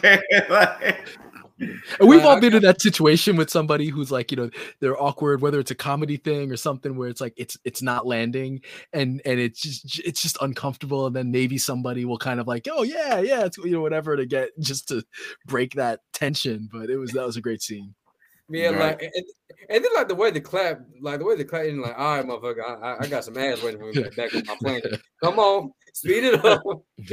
Well, shit, if he was close to that transport, he didn't make it back. Yeah. I'm just saying, like, damn, I guess no ass for you, man. No space ass for you, man. Yeah, none at all. But yeah, man. That scene was funny. I'm sorry, bro. Anytime Surreal looked like anytime what's his name look like a straight jackass, I would laugh at my ass off. That's what you get. You deserve this. Everything. Right. And this is the other thing is that made it even funnier. Like, he tried his hardest to look like a badass, and he just can't do it. Yeah, you know, even his boss was making fun of his damn uniform and shit. Do y'all remember that? Yeah. like, what did you do to your uniform? Oh, I made it this way, so it was. Sorry, man. My bad. Well, nah, man. Like I said, that's what I'm saying, man. This show, it knows how to sprinkle the humor in there where it feels natural. Because everything with him, you just get like you a sorry piece of shit. But goddamn, seeing you fall flat on your face is hilarious. Like, but yeah. I gotta smile every time, man. And then you want to know what's the best way to describe him? He's what you call the ultimate hall pass monitor. Oh, man. Yeah, y'all ever had those? You know, the hall pass monitor dude who just took his damn job way too seriously. Yeah.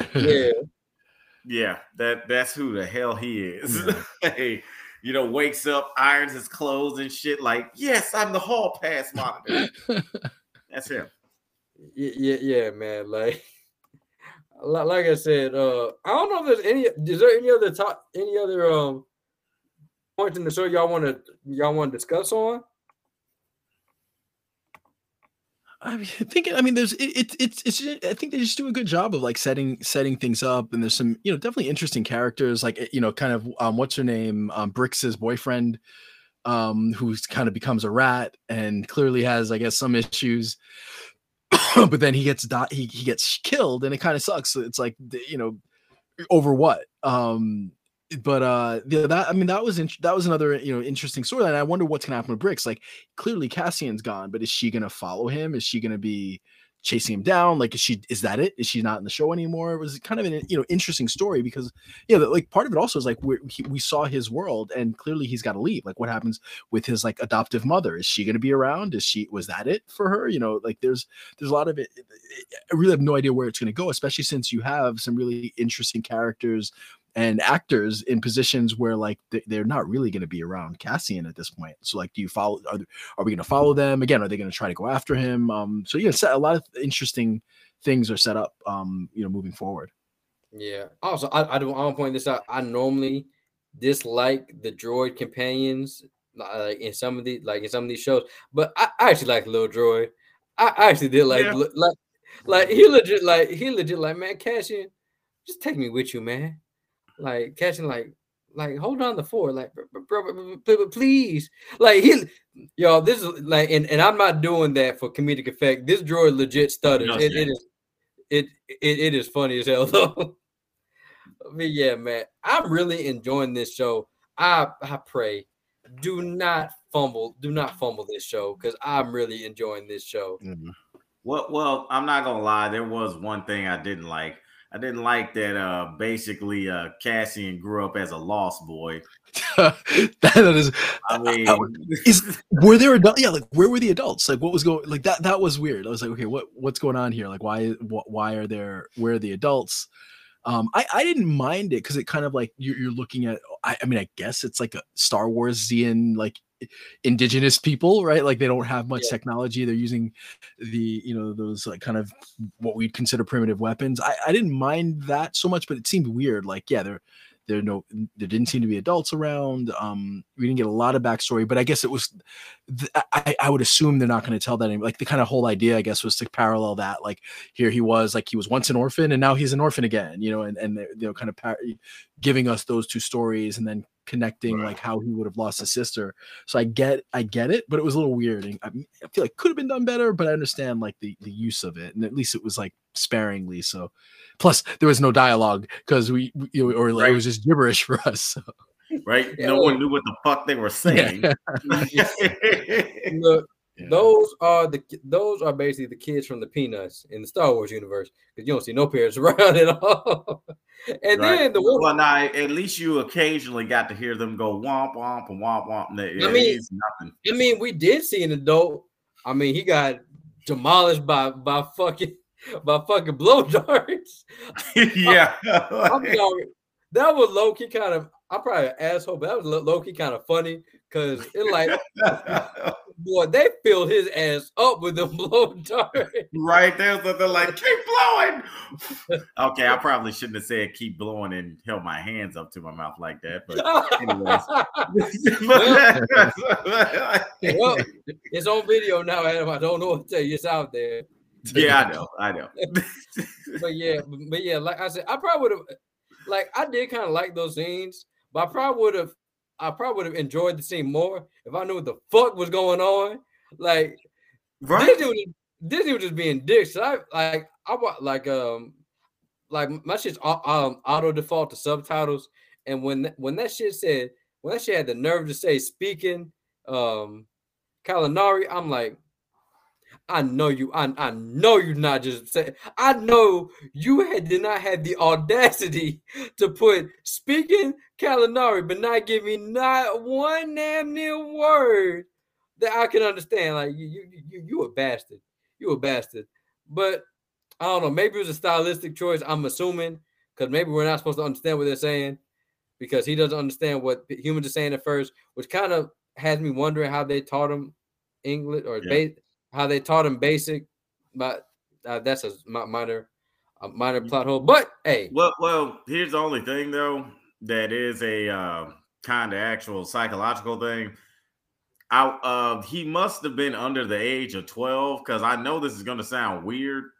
If somebody is above the age of 12 and they haven't learned human language yet, they won't fully be able to learn the human language.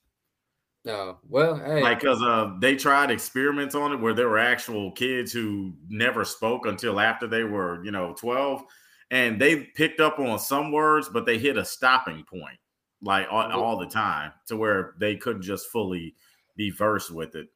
Yeah, hey, and I guess it kind of works because of Diego Luna's accent because he already sounds like he speaks broken English, so I guess it kind of works. Yeah. Oh, also, I found out Kanari is the Indonesian word for walnut. The walnut tribe. Yeah, that's all. I mean, that's all I'm gonna think now. Just the walnut tribe. Yeah. Hey, look, you call them the Peanut Gang, so hey, it's suiting that their name means walnut, right? Yeah, boy, and Star Wars just love killing kids. Boy, they kept that one trade. Like, god damn. Nah, my messed up part is why didn't he try to warn her or say anything? Because I think all of them saw him, right? Yeah, all of them saw him. We were like, so wow, y'all did she owe you money or something? Because y'all did not at all. Right? Y'all didn't do shit. Like y'all didn't try to do nothing about that. they're like, oh no. Not a cuckoo or nothing. Like, and what's so funny is, and they actually did say cuckoo. Like I thought that was. Oh, they did? Yeah, like if you go back there and see, they were saying cuckoo. They were that's what they. I was like, damn. But yeah, man, I'm really enjoying this show. I can't wait till episode 4. It comes out on Thursdays or Wednesdays. Wednesday. So I mean, like literally, it should be on right now. Okay, I'm definitely going to check it out. Okay. Wait, does this and She-Hulk drop on the same day? What day does I think She-Hulk so, yeah, which is weird. She-Hulk drops on Thursdays. Oh, okay. Yeah, She-Hulk drops on Thursdays. Okay, well, hey, y'all, go watch. If you're a Star Wars fan that want to see different shit, go watch the show. If you're a Star Wars fan, generally, you'll find some enjoyment in this. And I'm just looking at the cast, and we gonna get them Easter eggs. I'm just letting y'all know that now. Oh yeah. No, they're coming. Yeah, I just hope it's limited. I just hope it's limited, man. That's all I care about. But we got 2 more things to do. This is gonna be real quick. Gotta get to finish it. So everybody had been talking about this new Netflix biopic, Dahmer. I was like, everybody talking about, oh, Evan Peters gives a chilling performance. Like, this man deserves an Emmy. This man deserves an Emmy. His performance is so good. All right, slow down. I'll say this about a lot of shit. Let me check this out for myself. So before I give my thoughts on it, let's go ahead and watch this trailer for Dahmer, aka White People Wild. I was about to say Dahmer, aka Dahmer. Like, I'm gonna say aka White People Wilding, aka the cops ain't shit, boy. No. I got a lot to say. I got a lot to say about the goddamn police. If y'all, especially if you black, if you black watching this, this is gonna make you so mad. Oh yeah, they released a kid back into his custody or something. Yeah. Oh, hold on. This shit's still loading, but yeah, man. And just to get a little backstory, thankfully, this shit went on before I was born.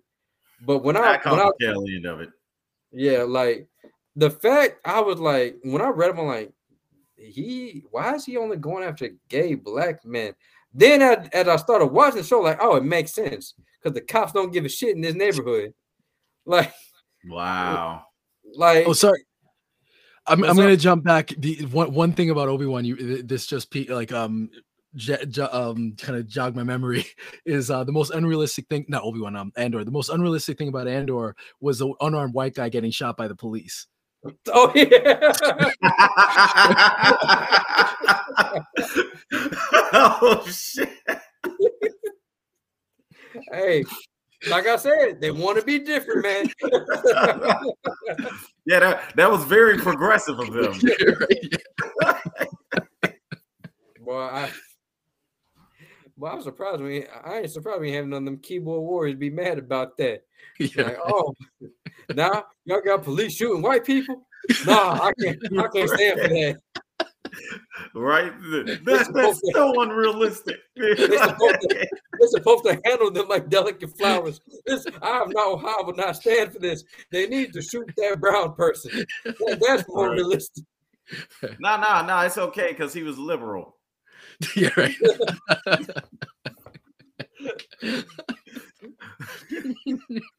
Damn, we are horrible people.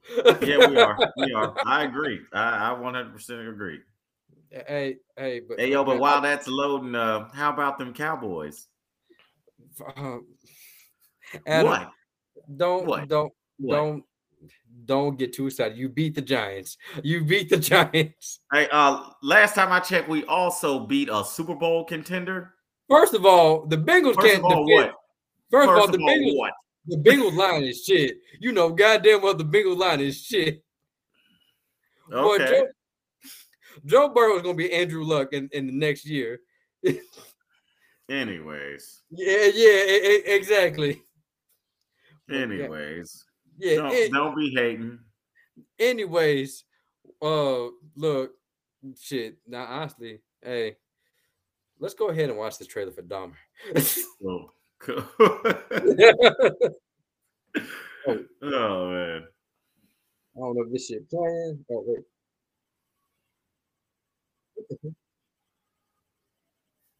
What the hell? Oh, here it is.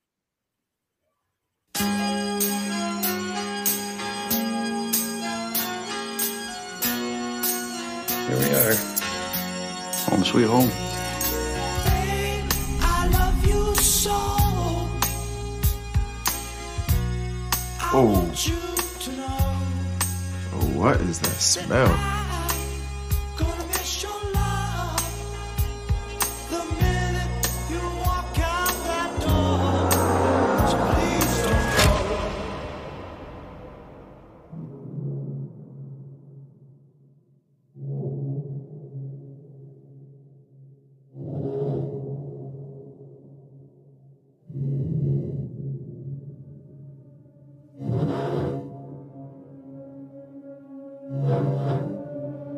What are you doing there?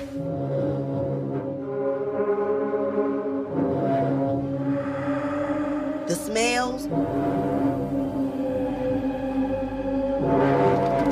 Power tools going all hours of the night? I hear screaming coming from your apartment.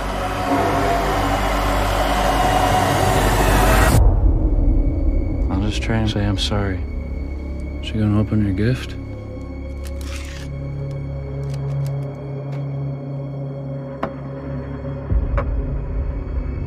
Eat it now.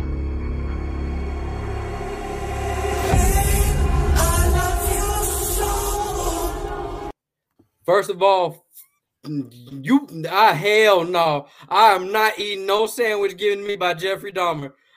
The hell no.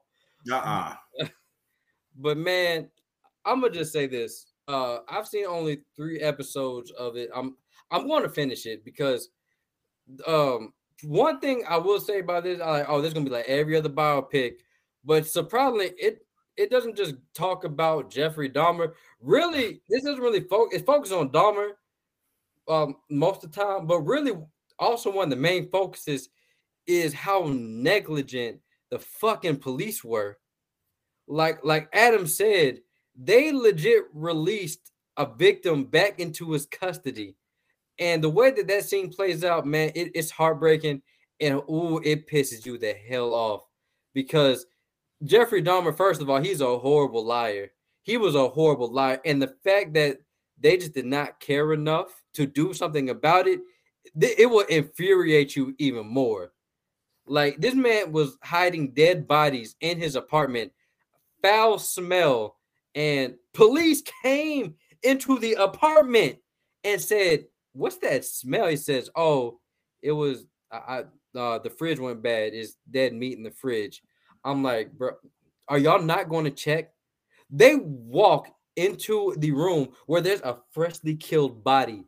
It's just there, but they don't walk in. They don't walk further into the bedroom and take a look. That's how negligent these police were. And like I said, because they were brown people, they did not, because they're people in Milwaukee with I think it was like a drug-ridden neighborhood. I think it was nicknamed Cracktown. They didn't give a shit about nobody in these neighborhoods. One of the most heartbreaking things in the second episode, very in the second episode, you hear the actual police call that the black lady you see in the trailer actually called to the police, and it's just very heartbreaking because you can just hear in the policeman's voice, he don't give a shit. And that is like Jeffrey Dahmer, don't get me wrong, he deserves a lion's share of the blame. But god damn it, these police are held accountable too, because these police are responsible for a lot of these people's deaths, especially that 14-year-old boy. Like the things that he did to that boy, they didn't show it. That's one thing I do like about this show, because a lot of these shows that about violent ass serial killers, they want to show it, they show you some violence, but it's not really visceral violence. It's just more of, and it's more of them saying, it's like them more like kind of insinuating it, but it's your mind filling in the blanks. And that's the scariest part about it. And I agree with everybody else, man. Evan Peters, he might see an Emmy on the horizon for this performance, because boy, every scene with him in it even with his teacher when he's a kid, well, like even just Dahmer in general, every scene, whether it's old Dahmer, young Dahmer, teenage Dahmer, whenever he's alone with people, I just get nervous. I get so nervous because I don't know what the fuck he's going to do, because he is so unhinged. And as y'all can tell, these first 3 episodes, they let you know he was born into a fucked up situation. His mom was crazy. More on her, because that shit was low key. Anytime that you have somebody believe in UFOs and they have mental illness, it never comes off as like dramatic or serious. It come off as kind of funny, because they legit say Evan Peters Dahmer says, like, yeah, mom, you gonna leave us just to go chase the UFOs? That's because they're real, damn it. I'm like, I was low-key kind of laughing. I'm like, come on, man, that was a tense scene, and you gonna break it with that line? but yeah, man, it was like, it's like me not living in that time period of when it was going on. Like, Adam, you caught the tail end of it, but it's like really sad to know, especially with the 14-year-old boy, because the fact that his brother was sexually assaulted, and he was sexually assaulted by Dahmer. Dahmer was a registered sex offender. So you would think that with all these disappearing gay men in Milwaukee, Dahmer would be one of the first suspects, but no. Nah. Since he's a white male, they thought nothing of it, and that is what infuriated me the most about this goddamn show. It made me like this show. It made me feel all types of emotions, but that's just showing how good this show is. And a lot of people talking about this is glorifying Dahmer. No, to be honest, it's not glorifying Dahmer. This is like showing he was a very evil person. There was no like spectacle to his killings. All of his killings, there was no spectacle. It was not to make a statement. His killing just felt just erratic and personal. And you see it like, and that's Evan Peters does a good job of portraying like just the erratic behavior of Dahmer, because he is unhinged. And first of all, the whole time I'm like looking like, look, I know Evan Peters ain't an ugly dude in real life, but the way that Dahmer looked, like, why the fuck would anybody give him the time of day? I can get Ted Bundy, because Ted Bundy was a handsome dude, but I look at Dahmer, I'm like, I don't see it, but I guess he had his ways. Well, here's the thing, though. You got to think about it. He mostly went after minority gay people. Though that group was not highly looked on by, black people and minorities. So, hey, maybe it was just the fact that he was some type of outlet for him that, drew people to him, because it's like, hey, I can actually talk to him about that. He's understanding me, type of stuff. So maybe that was all it took. Yeah. And Courtney, I will say this. They're not, when they showed his upbringing, they weren't doing it to like, gain sympathy for him. They did it to show, no, he is fucked up. He's fucked up. Yeah. The daddy fucked up. The mama the most fucked up. And also I kind of was wondering that it's a scene with CPS. Well, no, it's not even CPS. It's like the courts for custody of the kids.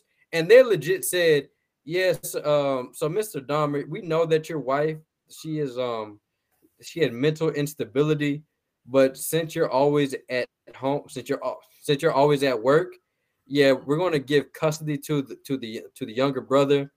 to her. I'm like, all right, look, I know like the justice system fucked up, but that is the dumbest shit I've ever heard.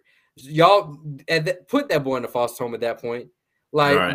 why would you leave him with an unstable that pissed me off too. Me being a dad, that just pissed me off. I'm like, that is so dumb. That is so dumb. And as far as the thing about these docuseries, people feel like you're just encouraging the next Dahmer. For me, you know, we all grew up knowing about the Ed Geins, the Wayne Gacy's, the Zodiac killers, the Ted Bundys, the Jeffrey Dahmers. I feel like that knowledge is needed because that shows you what to look out for. Right. Especially somebody like Ted Bundy. Ted Bundy, he is a very special case because the fact that he was charming and he was smart enough. If y'all watch the one with Zac Efron, it's a shitty one, but he does a great performance. Even the judge says it's a huge shame you were a piece of shit because you would have been a great lawyer. Like stuff like that, people need to watch out for because you see the signs because just every moment that you spend with these victims, especially the black dude in the trailer, I felt all the unease he was feeling just with Dahmer. And that's what I'm saying. It didn't have to be overtly violent. It was just, it built tension. It made you feel extremely uncomfortable. I mean, it made me feel like Dahmer was in the room with me. I was like, oh, this is uncomfortable. So I can see why a lot of people are saying this is so like this is really hard to watch. For me, I done seen worse. So it's not bad, but you do feel the uncomfortableness of it. And okay, so I'm gonna just say this: the reason why the backstory is needed for a lot of these people is because a lot of criminal, like for one, this is actually helpful for a lot of criminal profilers because they have to know why people are like this. They have to figure out where it comes from and their patterns. Because Adam, you got a degree in psychology. Yeah. A lot of criminal profilers, they look at their childhood and their upbringing to actually see, okay, what was their daily routine? Right. What was their daily routine? How can we catch them slipping? Because that's the thing about these serial killers and these kidnappers. When they get caught, they normally get caught. Why? Because they're sloppy or they get too comfortable. Yeah, and also I know this is going to sound weird, but a good chunk of them also just want to be caught. Yeah, you know what I mean? Which is why like it seems like they're slipping or whatnot. It's this it's kind of like this subconscious thing to where it's like, I know what I'm doing is horrible. I just can't freaking help myself. So, you know, you start slipping and making mistakes that you normally weren't. And it's literally, you're just trying to get caught. Yeah. And like I said, I know it sucks for the families, but like I said, people because we're in a generation now to where, the Wayne Gacy's and the Ted Bundys and the Ed Geins, they're kind of forgotten in time, but people still have to know. People have to know what to look for. You have to know what to look for, especially in the world today. Because back then, if we weren't allowed back in the 60s, but remember, up until the 60s, people were too lax, leaving their doors unlocked. Yeah, like trusting everybody with their address, and it was up until these things started happening and people started getting kidnapped, and people are still missing to this day. It took that. It's sad. It took that for people to actually start locking the door, to start having more security, and start taking time to figure out who to trust. So I can see both sides, but I still feel like this kind of media is still needed because a lot of people they're not going to know what to look for with these type of people, because nowadays if you see somebody like Dahmer, like, oh yeah, you might want to stay away from him. But back in the day, we show sympathy to these people, instead of trying to either detain them or find them help, and then they go on to hurt other people, which Dahmer did. Because I blame all the adults in his childhood, to his dad, to his mom. I don't care if she got a mental illness, because there was a point she says, like, I wish I had some of these clips, because it's a lot of good dialogue in here. So when his mom is leaving, she says, I never understood why you never wanted me to go in there and dissect that roadkill with your dad. He said, well, I didn't think you would be into that. He says, I'm not. It's fucking disgusting and weird. But it was the fact you never asked me. And from that little bit of dialogue, you can tell this family is not right in the head. CPS should have been on their ass. Like, CPS should have been on their ass. And it's just sad that for people, I don't care what anybody say. Yeah, we're gonna get a little political. The government always said we for the kids, but when the kids are in clear danger and then in an unstable home, y'all don't give a damn. But when they're in that womb, oh, that's when y'all give a damn. But when they're not in that womb, oh yeah, y'all done. Y'all don't give a shit about that kid. But I'm gonna still watch this, and I'll probably talk about it some more when I finish the whole thing. But I gotta give kudos to Evan Peters. I really hope that he's able to get out of that dark space, because actors that get into that dark space, a la Heath Ledger, it can do something to you. And I can tell that this role, I hope he sees a psychiatrist after this, because he's playing this shit too well. Well, he's been playing that type of dark character since like season 1 of American Horror Story. I feel like that's his like wheelhouse. I think he can handle it. Yeah, but my question about the show, I haven't watched it yet, but I think true crime has been popular, and we're getting a lot of these docuseries, and just series, about these killers. Does it feel like exploitative?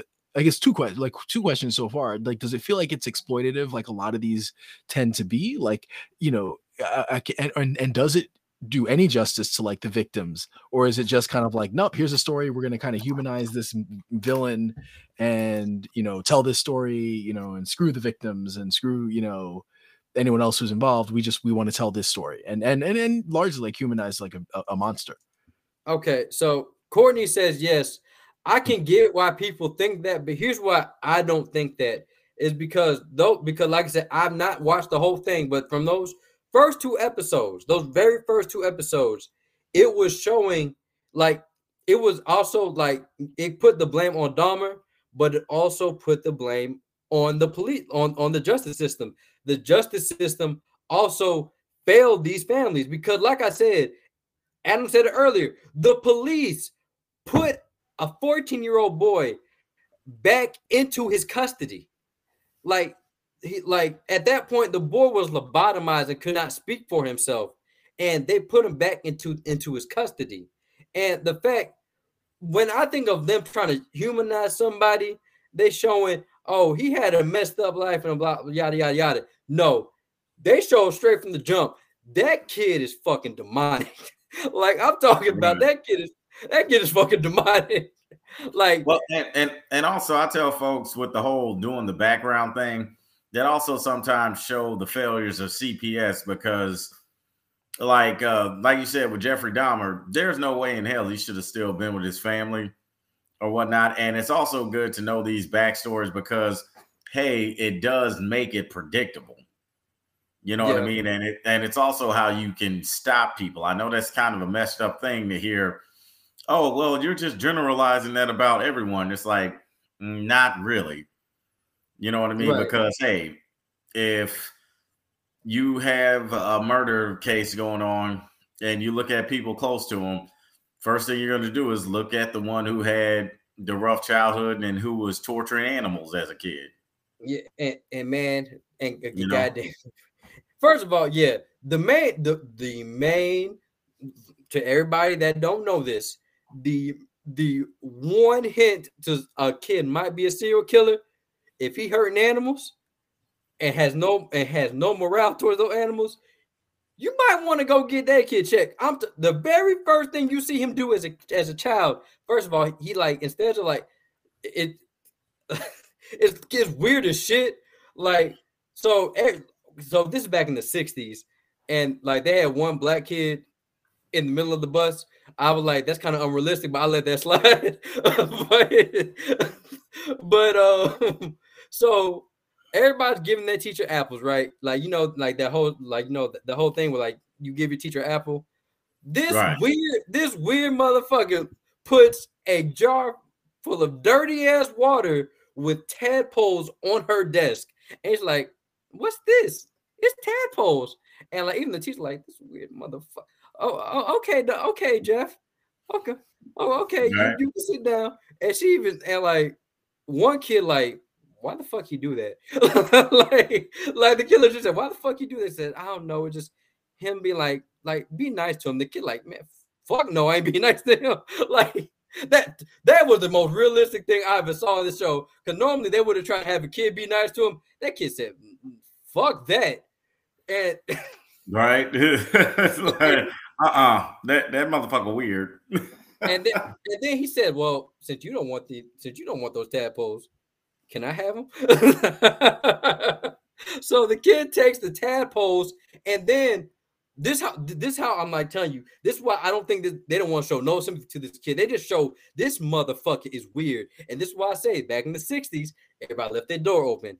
He legit followed this kid to his house, walks right into his house, door's not locked, grabs the tadpoles and leaves. And you know what he does with the tadpoles, y'all?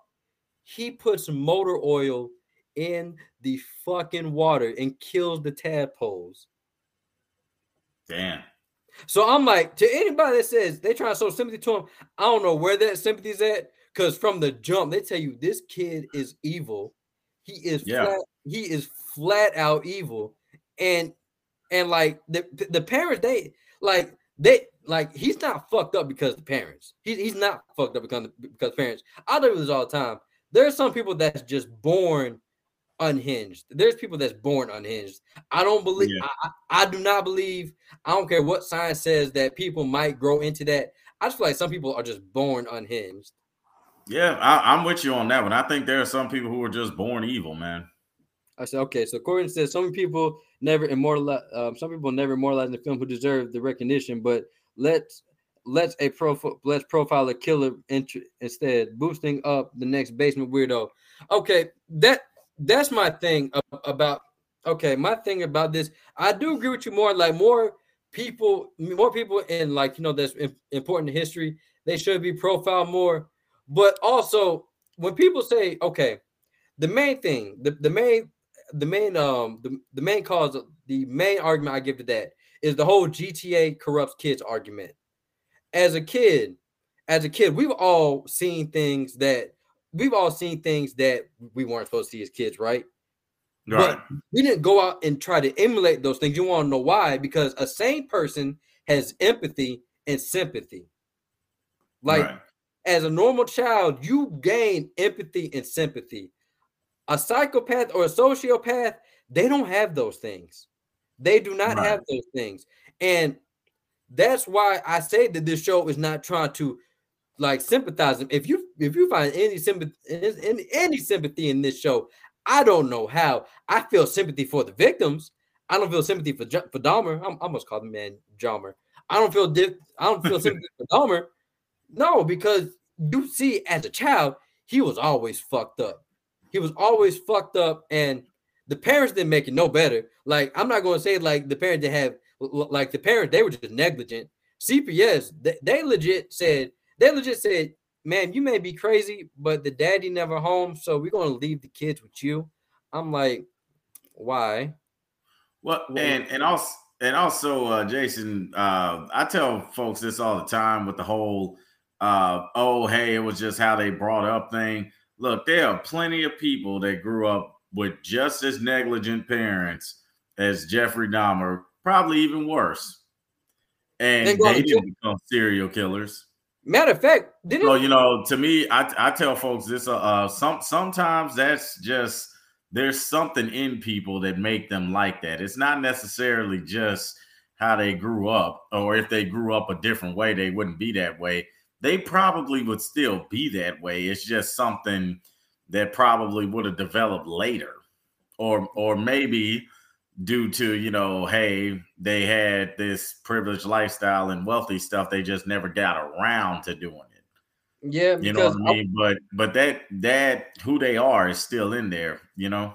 Yeah, and I want to say, was it Ted Bundy that actually had a good household? It was one of these serial killers that had a good household. I want to say Ted Bundy was one of the ones who didn't have a history of being abused as a kid. Yeah, like that's the thing. It's like you can have people say, "Oh, like some people try to make an excuse. Oh, it was because of his background, or it was like there's negligence." Like, no, some people just born evil. Like like the thing about the brain is so complex. We're still learning about it today. You can have a slight chemical imbalance in your brain, and it could flip a drastic switch and make you do heinous things. Like that's what these serial killers are. They're people that are not checked, because especially back in the I would like there's more mass shootings, yes, but as far as serial murderers go, there's not that. I don't think there's that many that there was back in the day. Because why? Because people try to catch this shit early. Because so many things in these children are left unchecked. Because if you look, if you are torturing animals and fantasizing and masturbating to fantasizing about cutting off fish heads, yeah, you might be a problem to society. You might not belong in society. Like that's a thing.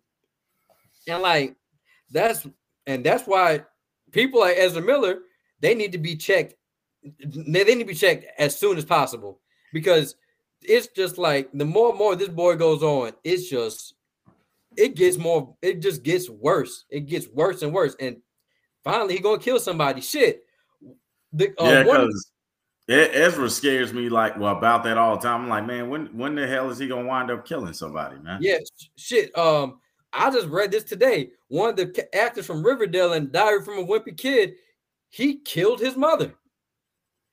He killed his mother. He drove 200 kilometers, was it 200 miles, 200 kilometers? One of those two.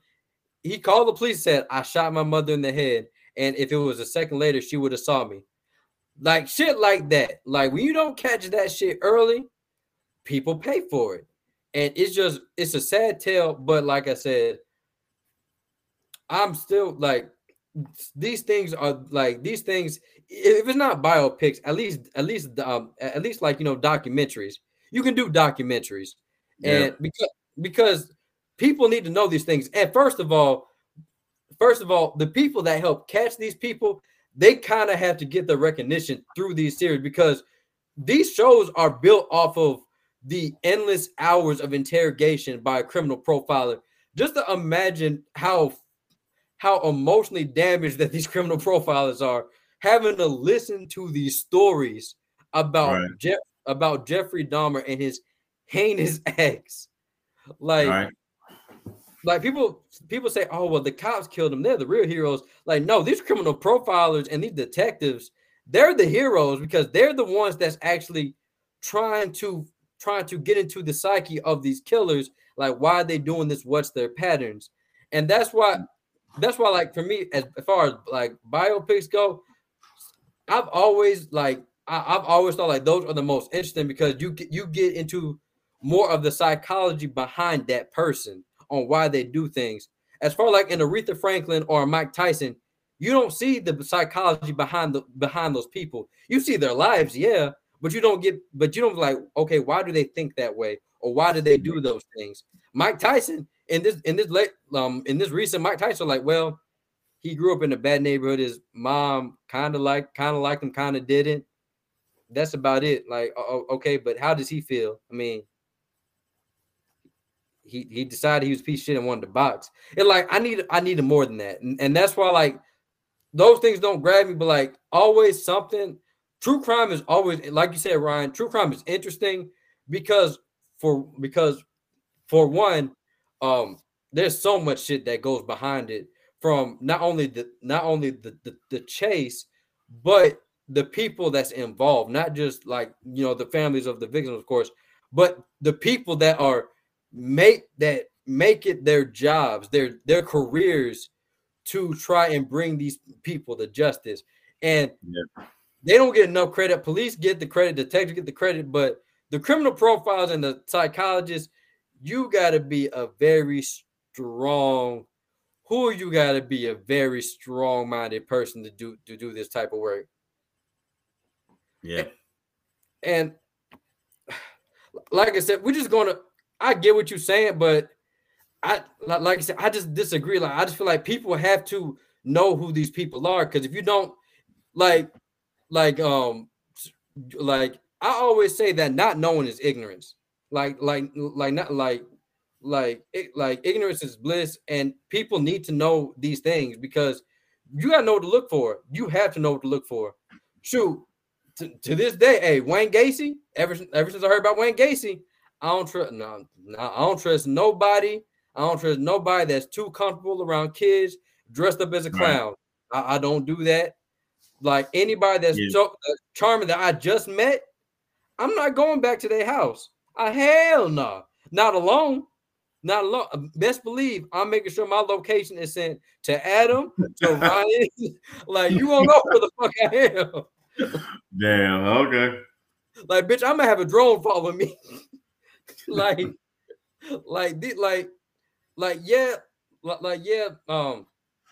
of these families, it sucks that they had to relive this, but like I said, it's hard with true crime. It's hard like doing true crime docuseries because it like when do you draw a line between glorifying the crimes and actually shedding a light to it? You know what I'm saying?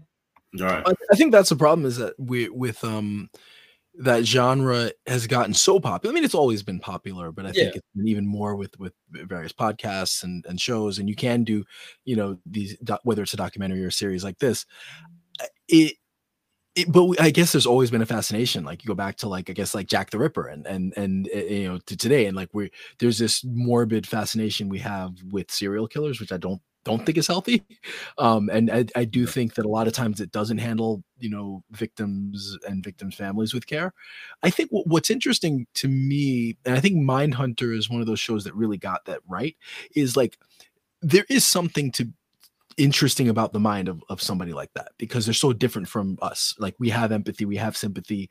I don't think any of us could imagine doing that, those types of things, and to get some insight into that mindset and what makes them different is interesting, because it's so foreign. Like, if you ever see those like interviews when they're interviews with like serial killers, and there's just like it's haunting, because there's like something missing, and there's this real like just complete disconnect from reality. I think that sometimes I find interesting, but I do find a lot of it can become exploitative, and then it just feels like we're kind of glorifying that behavior for profit, and it never feels good, whether or not it's something like a property that you enjoy or not. Like I'm may or may not watch the show, but it always feels like, ugh, it's kind of gross. Like I'm spending a lot of time and Netflix has spent a lot of money on recreating just awful stuff, and so it's always kind of weird to find where's that line. Right. When you are watching the kind of stuff, right? And that's why I hated. I love Zac Efron's performance in the Ted Bundy biopic, because I like that show. I'm like, okay, Zac Efron can do. He's actually a good actor, but that movie it was glorifying what Ted Bundy did, but like this. After watching this, I'm like, I'm not seeing. First thing about it is they're not like you rarely see any of the killings. It's like left for interpretation, because they're like, we don't want to show this shit. Like, we have to talk about it, but we're not going to show it.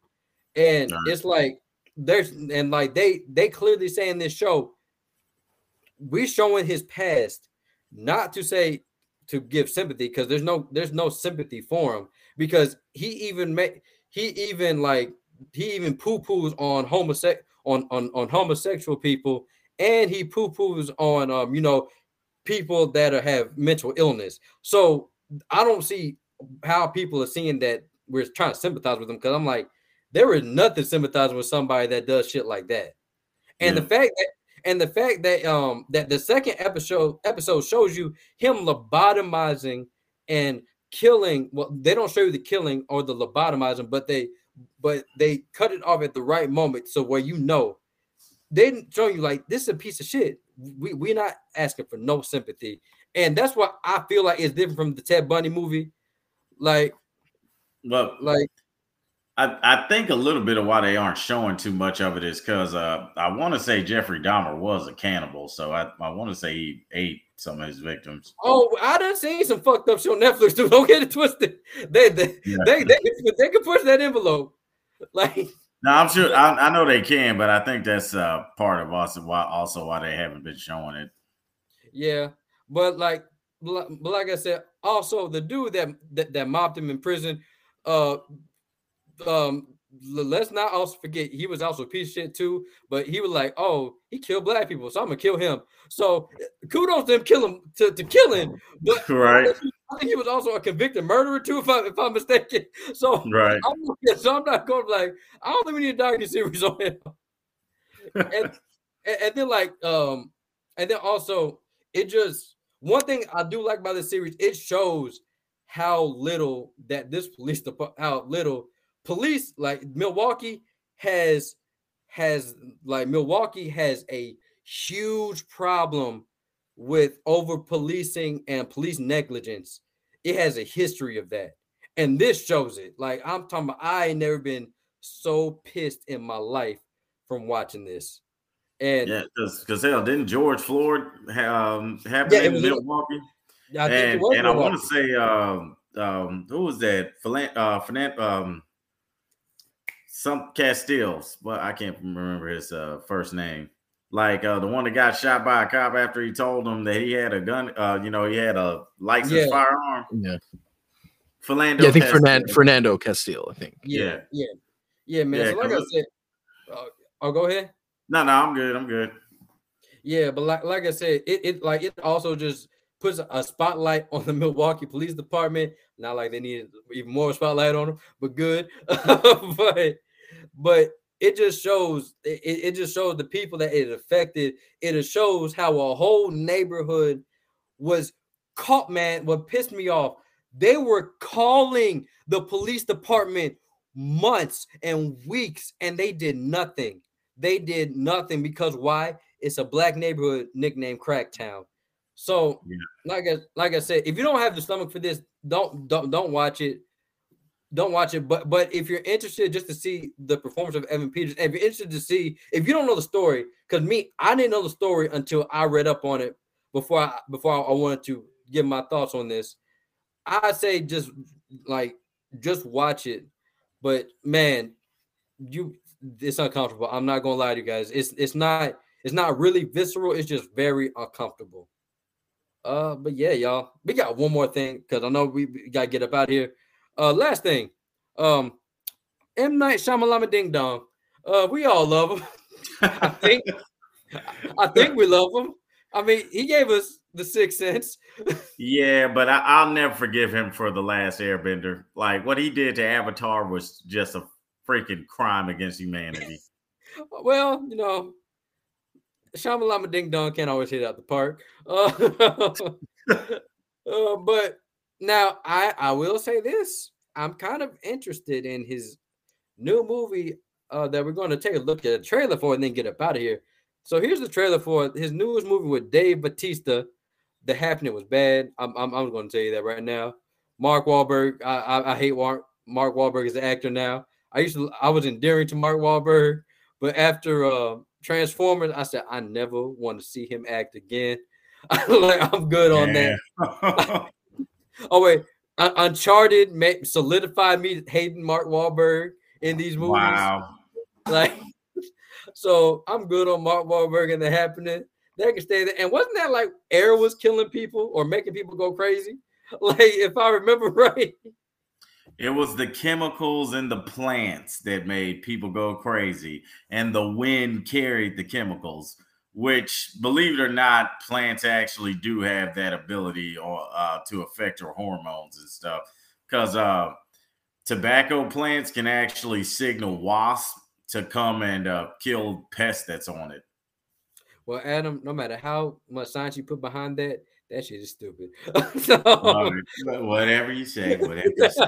Like Shyamalan has not had a good track record. The last movie I genuinely enjoyed by him was that crazy ass movie, The Visit, because for one, the twist, I was like, that shit is crazy. I wasn't expecting it. You didn't like Split? I like Split. I like Split. Glass. They drowned my boy in the puddle. I'm still mad about that. Right. I'm still mad about that. Yeah, they did Kevin Dunn wrong. Yeah. Old can eat a dick. I'm gonna just say that old can eat a dick. But he's giving it a try again, y'all. So let's look at his new film, A Knock at the Cabin, with our favorite wrestling actor, Dave Bautista.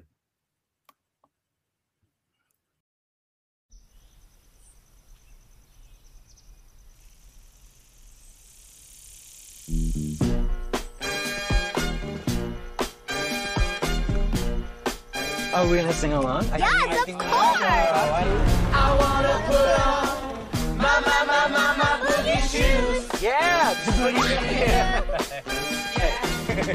wanna put on my boogie shoes.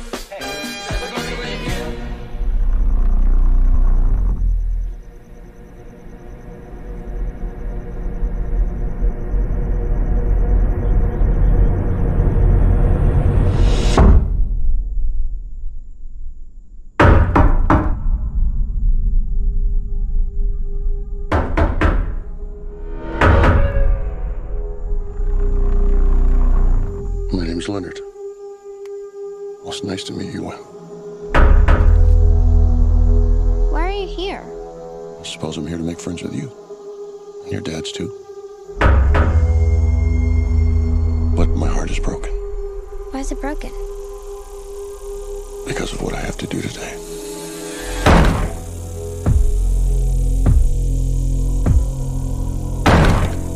There is a woman carrying something that looks like a pick with a chain and a mallet head. You see, the four of us have a very important job to do. In fact, it might be the most important job in the history of the world.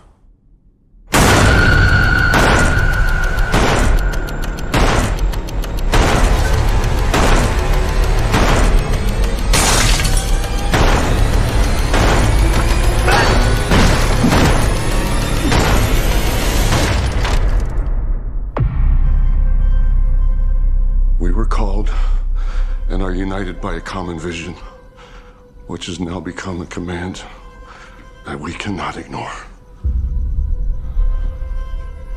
The four of us are here to prevent the apocalypse.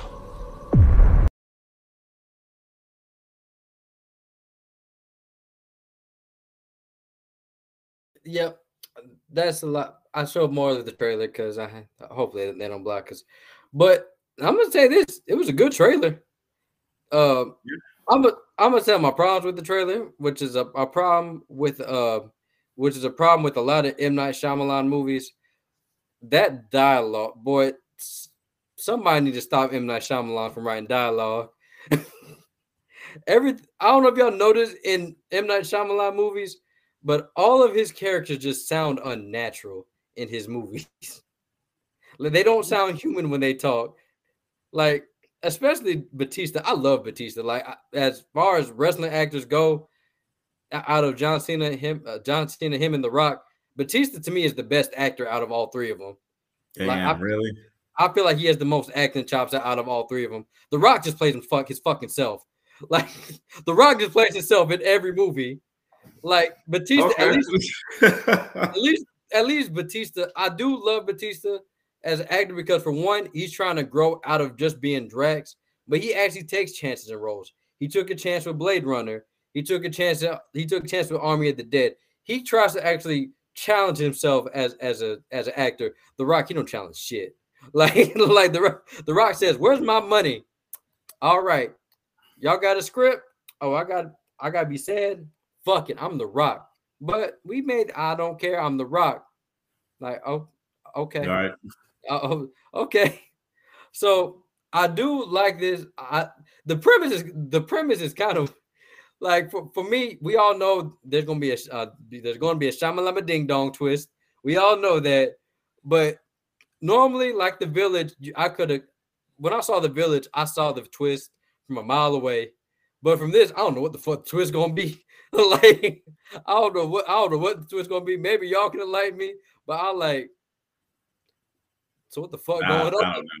Like, I'll be honest with you, man. I have no idea. But I'm gonna give it to y'all. Let y'all thoughts on the trailer. But yeah. For one, as you can see, there's a gay couple. So I already know that these angry conservatives going to be clacking on them keyboards later on. Oh, definitely. You know, that's a surety. With the Asian child, so they're definitely gonna be double mad. Two white people with the Asian child. But yeah, but before I give it to you guys, I'm also really liking the assortment of the cast. Let me actually pull up these dudes. Cast. Of course, we got Dave Bautista, Rupert Grint. He's actually a really good actor. I'm pretty sure y'all noticed him. It's Ron Weasley from Harry Potter. Yeah. Then you got who was the other person? You got Jonathan Goff, who was really good. Jonathan Goff, he was a matter of fact, Ryan, we were just talking about him. He was a Mindhunter. So yeah. with Rupert Grint, Jonathan Goff, and Dave Bautista, I think it's a pretty nice cast, and they're all good actors in their own right. So I'm actually waiting to see how this is going to go. But I'm holding my excitement with bated breath because it's M. Night Shyamalan Ding Dong, and he has disappointed me in the past. But it's a good trailer. Like it's a really good trailer. It got me interested. I mean, better dialogue, but got me interested. Ryan, you want to go? I think you muted.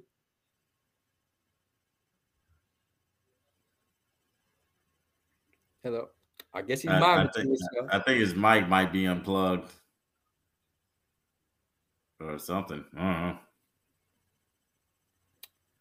Can you speak to us in sign language?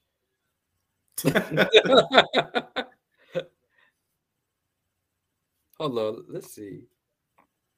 Well, while he's trying to get I was gonna say, I guess I can give my thoughts while he's working on the technical difficulties. Well, you know, like you said, nice looking trailer, has a nice cast of actors in it, but I don't know, man. Looks like it's gonna be the same milquetoast stuff that M. Night Shyamalan puts out. I'm just being honest. You don't believe in the M. Night Shyamalan Ding Dong, man? No, man, I don't. I just don't anymore, man. You know, hell, he restored my faith when he did Split, and then he did Glass, and I was like, man, yo, you disappoint me every time. So it's one of those things where it's like, look, man, I know this looks interesting. It looks clever, you know, but just I'm not hyping myself up for it. I'm just saying that right now. I'm not going to be up there like, man, this is going to be M. Night Shyamalan's breakout. It's going to be one of those, hey, look, I'm going to watch it expecting to be upset. Hey, well, you know, Adam, I understand. I expressed my deepest sorrows for you, but guess what? You still got to watch this shit for this show. Yeah, I know. I'm aware. I really do. Yeah, man. Ryan, you back? Huh, I wonder what's going on. I have no idea what's going on. Because it was working fine this entire night. Did you mute it because your dogs were barking? Try taking the head. Maybe you know what? I don't know how your audio might sound, but try taking out the headphones and speaking that way. Maybe that might work. I don't know. for everybody that listened to the audio side, we have some technical difficulties. Yeah. So while Ryan gets that situated, you're gonna listen to my dumb ass talk. That I'm really surprised I saw Ron Weasley in this trailer. Yeah, because he hasn't been in much lately. I mean, he was in Peaky Blinders, but that was about it. Hey, but Peaky Blinders is good though. Yeah, that is true. I need to catch up because the dialogue in that is amazing. The dialogue. Honestly, I need to also do some catching up because I don't remember much from it at the moment. Yeah, and then plus, what's his name? He was in almost called it the last. I mean, it kind of is The Last of Us. But what's the actor's name in A Quiet Place? What is the actor's name in A Quiet Place Part 2? I know what you're talking about. Hell, he was in he was in Batman. He was the Crow in Batman. I can't remember his name, bro. I'll be honest. But hell, he was in 28 Days Later. Oh, as a piece of shit, but nah, he wasn't a piece of shit. No. I'm thinking of the very beginning. That dude, he was a piece of shit. Yeah. I was about to say, nah, he was actually somewhat a decent human being in it. Damn, I wonder what. But Oh no. But yeah, he's great in that show. Like In Time. He was also in Time. That's the only damn movie with Justin Timberlake in it that I actually thought was good. Me and Courtney watched that. I didn't really like it just because Justin Timberlake is not a good actor. Man, look, he started out as an actor, man. But he ain't good. Come on. You know, goddamn well. Well, I guess you could also say that doesn't necessarily mean later on in life you'll be good at it, because every time I see Drake cameo and shit, I'm like, bro, you was on Degrassi for 8 fucking years, man. Like, how the hell did you lose your acting ability that quick? You know what I mean? Drake, he was serviceable. I wouldn't call him good. He was serviceable. He wasn't breaking the experience, if you get what I mean. But right. Justin Timberlake, I'm like, all of your delivery is stilted. All of your delivery is like, I just do not like how people say, man, acting easy. No, the fuck it's not. Nah. Acting not easy. Because for one, if your director is bad at directing you, then you can't pull that shit off. That's why, even though I hate it, I didn't hate Don't Worry My Darling because it's sad, something I like. Don't Worry Darling, it's not a good movie, but Florence Pugh, the bad shit that she get, she carries that movie. Like, her back is hurting from carrying that movie. And it's not because everybody else is bad, because Chris Pine's good. I can see why they got him to play Captain Kirk, because he's a good actor. Oh, yeah. I love Chris Pine. Harry Styles gets a lot of hate, but Harry Styles is not that bad of an actor. He's really not. He's okay.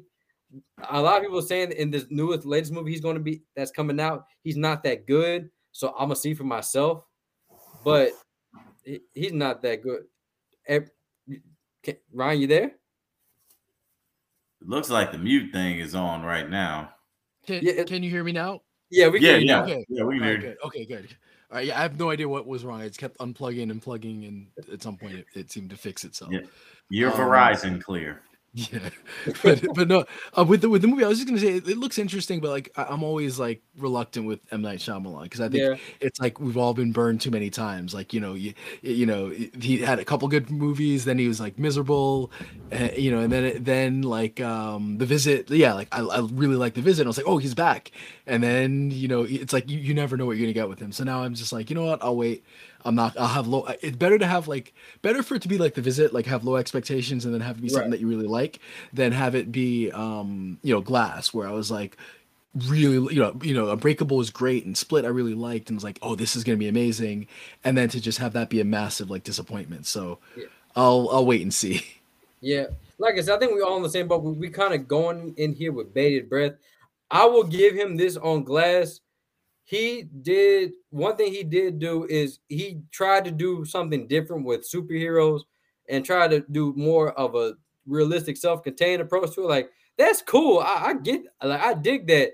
Then when he drowned Bruce Willis in the puddle, I'm like, all right, and then the twist. I mean, like a lot of people don't like the ending. I thought the twist ending, like, I mean, it's all right. I mean, it's not gonna go nowhere, but it's all right. Well, I think people just wanted that final fight scene in Glass to be a little bit more flashy, and you just didn't get that from the final fight scene in Glass, you know? Yeah, I mean, I wasn't expecting a big fight scene in Glass because I tell people this all the time. Reason why, like Glass, it's not really good.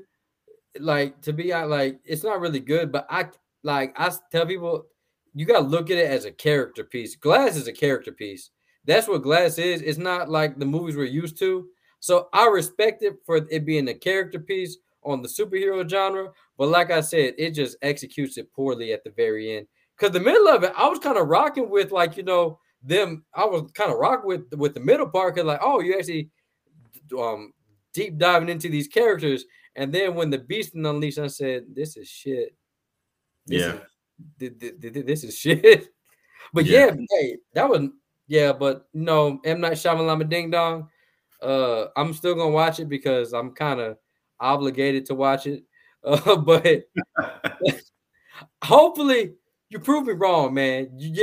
I thought you were on track when you did The Visit, then you did Split, and then you did Glass, and you shattered all my hopes like Glass, and then Old. I felt like I came out that movie old as hell. Because that movie was just long. It wasn't even long. It was just boring, made it feel long. But yeah, it's coming out soon. I think to Netflix, or is it getting the theatrical release? I don't know. But yeah, well, y'all, that does it for the show. I always try to get us out here, but we stayed shooting the shit. But hey, that's what we do. That's what we do. I know y'all probably hate me. Like, I wish this black ass would shut up. Hey, yo, look, man, we are fun as hell to listen to on the road trip. That's all I gotta say. Yeah. But man, Ryan, thank you again for joining us. It's always cool to talk that nerdy shit with you. Yeah, thanks, Ryan. Thank you. I appreciate it. Anytime. Also, Adam, thank you. You know, of course. And y'all, if y'all like this long podcast, you're gonna love us October 7th when I'm gonna try to get through an 8-hour stream. I'm still making the schedule for that because I gotta fill out 8 hours of time. But y'all really gonna love that. And like Ryan said, Ryan, if you're able to, you're more than welcome to come. I'm going to do a schedule. I'm gonna give you a sneak peek segment. I'm gonna see if I can get some sports-minded people, and we'll probably try to do an hour pilot of a sports show and see how that tracks. We're gonna try that so we can fill out time because football season's crazy right now. A lot of things in football is happening that has to be talked about, and one man who is nasty that will be coming back soon in like 4 weeks, 5 weeks? I think it's 5 weeks. Deshaun. I think Deshaun's come back in, is it 5, 6 weeks? I think it's 5. I think it's 5. Okay. Yeah, so we'll talk about that. We'll shoot this shit. Then all I gotta say about football is how about them Cowboys? How about not? Shut that fork up your ass. Man, don't be hating. I kid. It's not my fault your team is unbearable. I kid, and your team is a bunch of cowgirls. No, not. Yes, y'all are. No, y'all got it. Y'all got it. Y'all got it. Ginger's y'all's quarterback. No. What's that got to do with anything? Hey, at least I got a brother as mine. Hey man, hey, at least I was alive during some of the Cowboys Super Bowl wins. You wasn't alive during the one that the Bears won. Well, no, that's funny. I wasn't alive either. At least I was. At least I was alive when we last went to the Super Bowl as well. We've been to Super Bowl before, like even almost doesn't count, man. Yo, this ain't horseshoes and hand grenades. We've been. That don't count. You got. Matter of fact, the one coach y'all did win a Super Bowl with, He's won more Super Bowls with the Cowboys than with the Bears. And also, I'm ending how about that? I'm ending with this because we're gonna save this for the show. People, Cowboys fans, and CD Lamb fans, this man is not top 10. He is not top 10. He ain't even top 15. I can name 15 receivers better than him, and I will do that on Friday, October 7th. So catch us at October 7th because it's gonna be some very fun conversations. I might do the hot chip challenge and torture myself. I'm doing a goal for that. I'm doing a comment goal for that because I'm not burning my tongue and my asshole for free. Y'all got to pay up in some type of way. Hey, I got a song to play for you. All right, y'all. We're gonna get about it because we're not gonna be. I'm just saying.